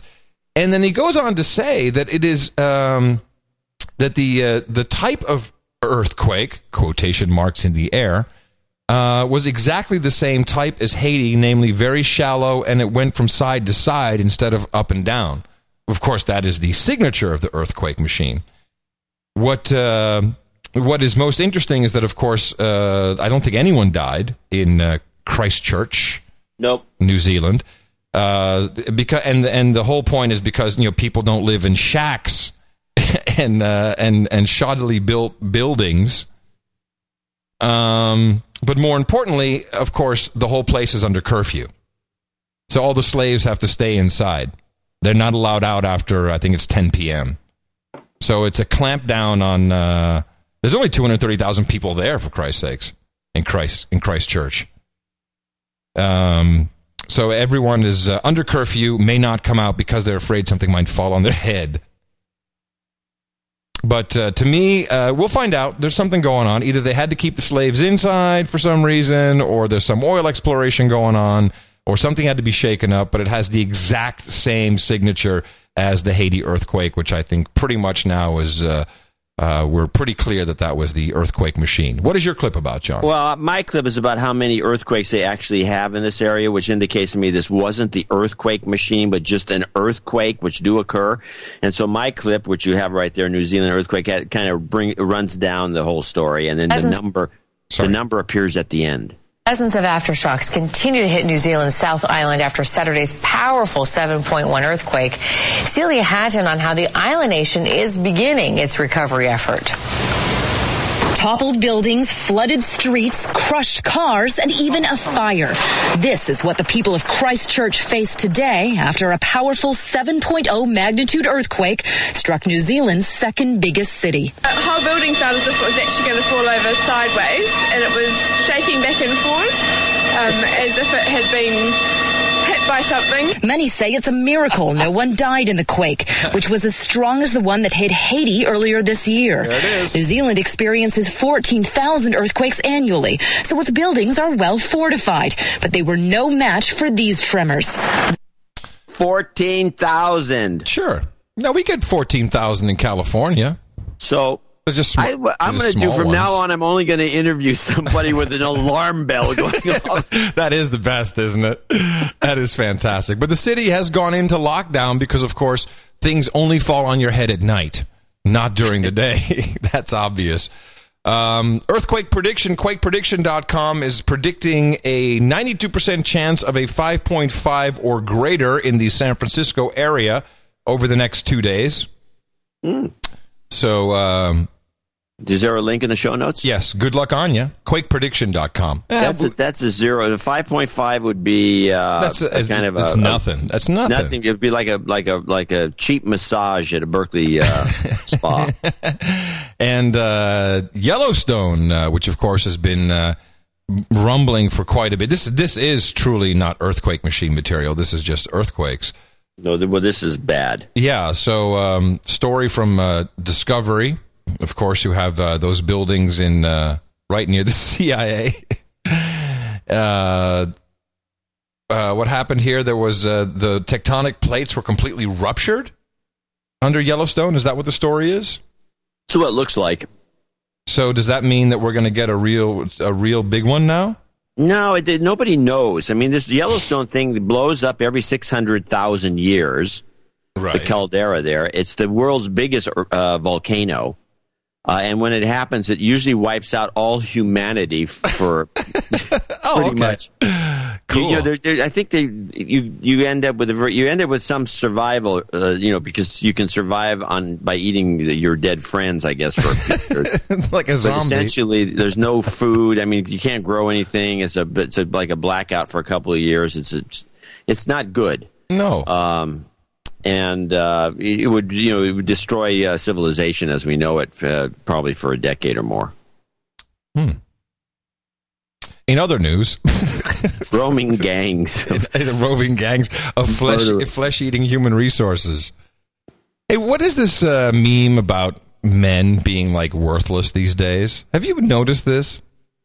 Oh man! I wish I had a Joy Behar clip about it. Well, there's a couple things. First of all, women are now choosing to get sperm from the sperm bank.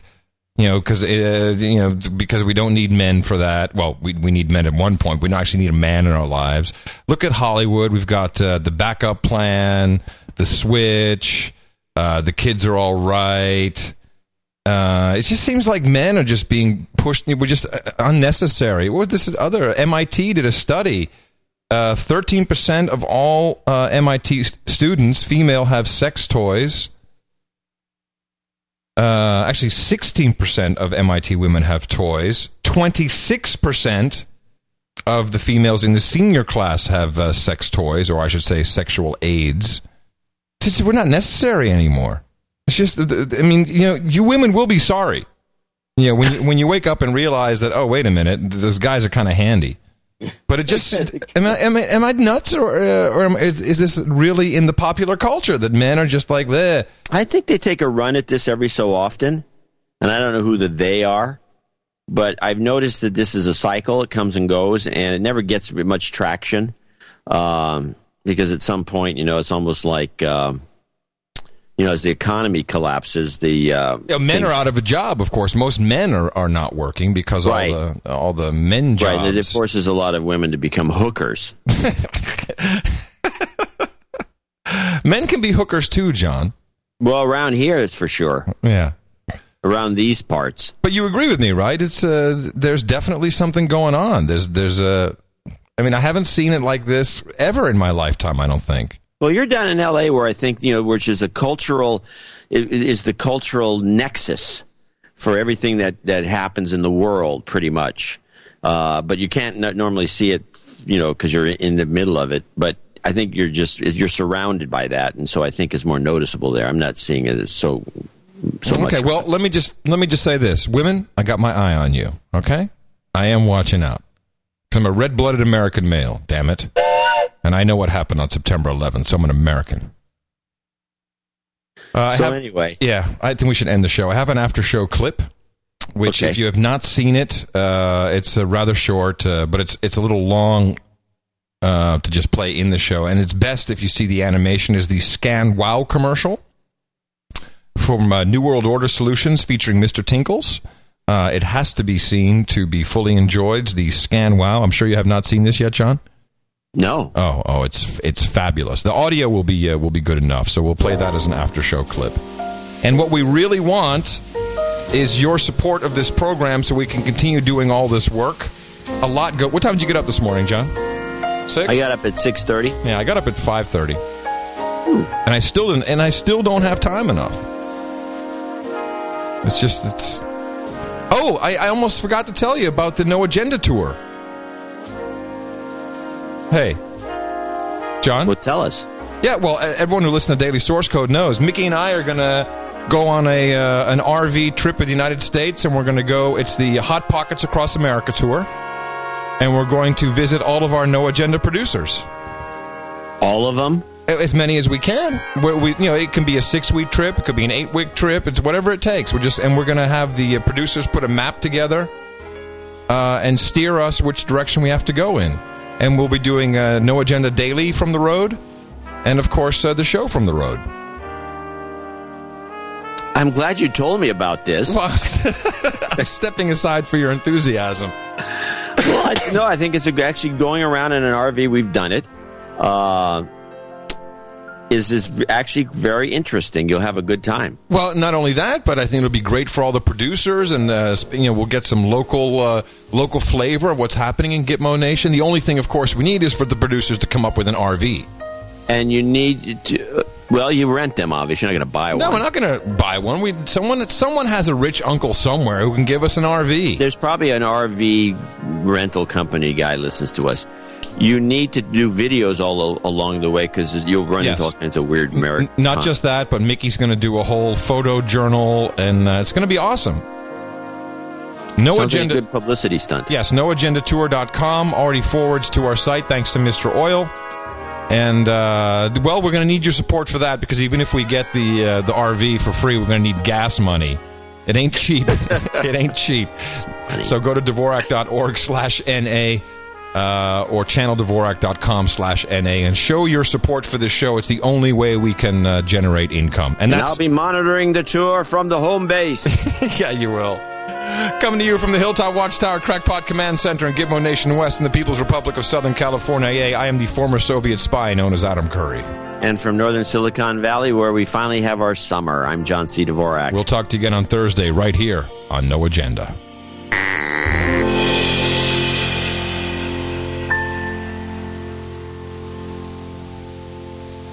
Vince here for the Scan Wow, the new generation in airport body scanning technology. Are you stressed, overwhelmed, can't sleep because you're flying out on business and will be ogled inside those naked body scanners at the airport?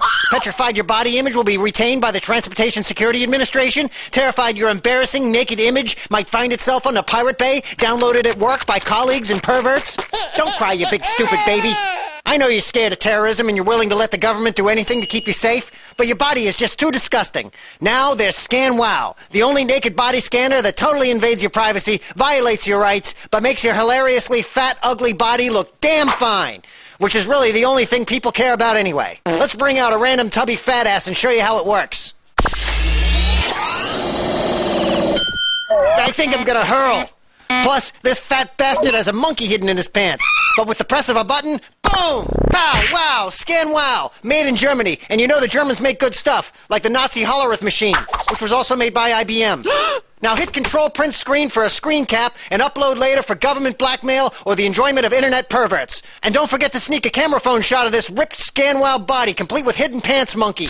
Not convinced yet? How about this upgrade, guys? Do you have a tiny penis, a missing ball? The Scan Wow Penis Expansion Pack will augment your private parts and fill in your missing gonads. A totally free upgrade if you order now. Bing! Boom! No more embarrassing micro penis.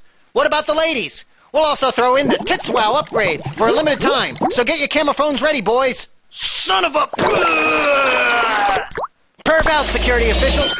How? We're talking boobs. We're talking butt. We're talking legs. She looks way hotter than that whore who kicked my ass in Florida, yes? I'm a sad little Now you might ask yourself, is the Scan Wow compatible with VeriChip technology? You ask a lot of stupid questions, wasting my valuable time. But here's your answer. Hells yeah! The Scan Wow will inventory people just like a grocery store scanner. Perfect for totalitarian regimes who are weeding out subversives. Linguine, tortellini, bacon fettuccine, red bikini. I'm a douchebag. Did somebody say kids? No? You following me, camera guy? Parents with children are rightly concerned that images of their little ones might end up on some pedophile's computer, being traded on the interweb. Order now and get the Stash Wow. It adds a mustache to your kid to make him or her look older. I want to stand on the roof and say to all my students, hey kids, look at my huge Who cares about the Fourth Amendment and illegal searches? I love going through the scanners. The operators always compliment me. I love traveling, but I love the operator attention even more. My scanner footage is all over the file-sharing sites. I love how I look with boobs. Screw liberty and privacy. Give me liberty or give me tits. Don't worry about flying anymore. We've got you covered and uncovered in more ways than one with the Scan Wow. Because a happy, ego-stroked, complacent citizenry is the first step towards consolidating political power. Order your Scan Wow today so your citizens will shut the f*** up and let you govern.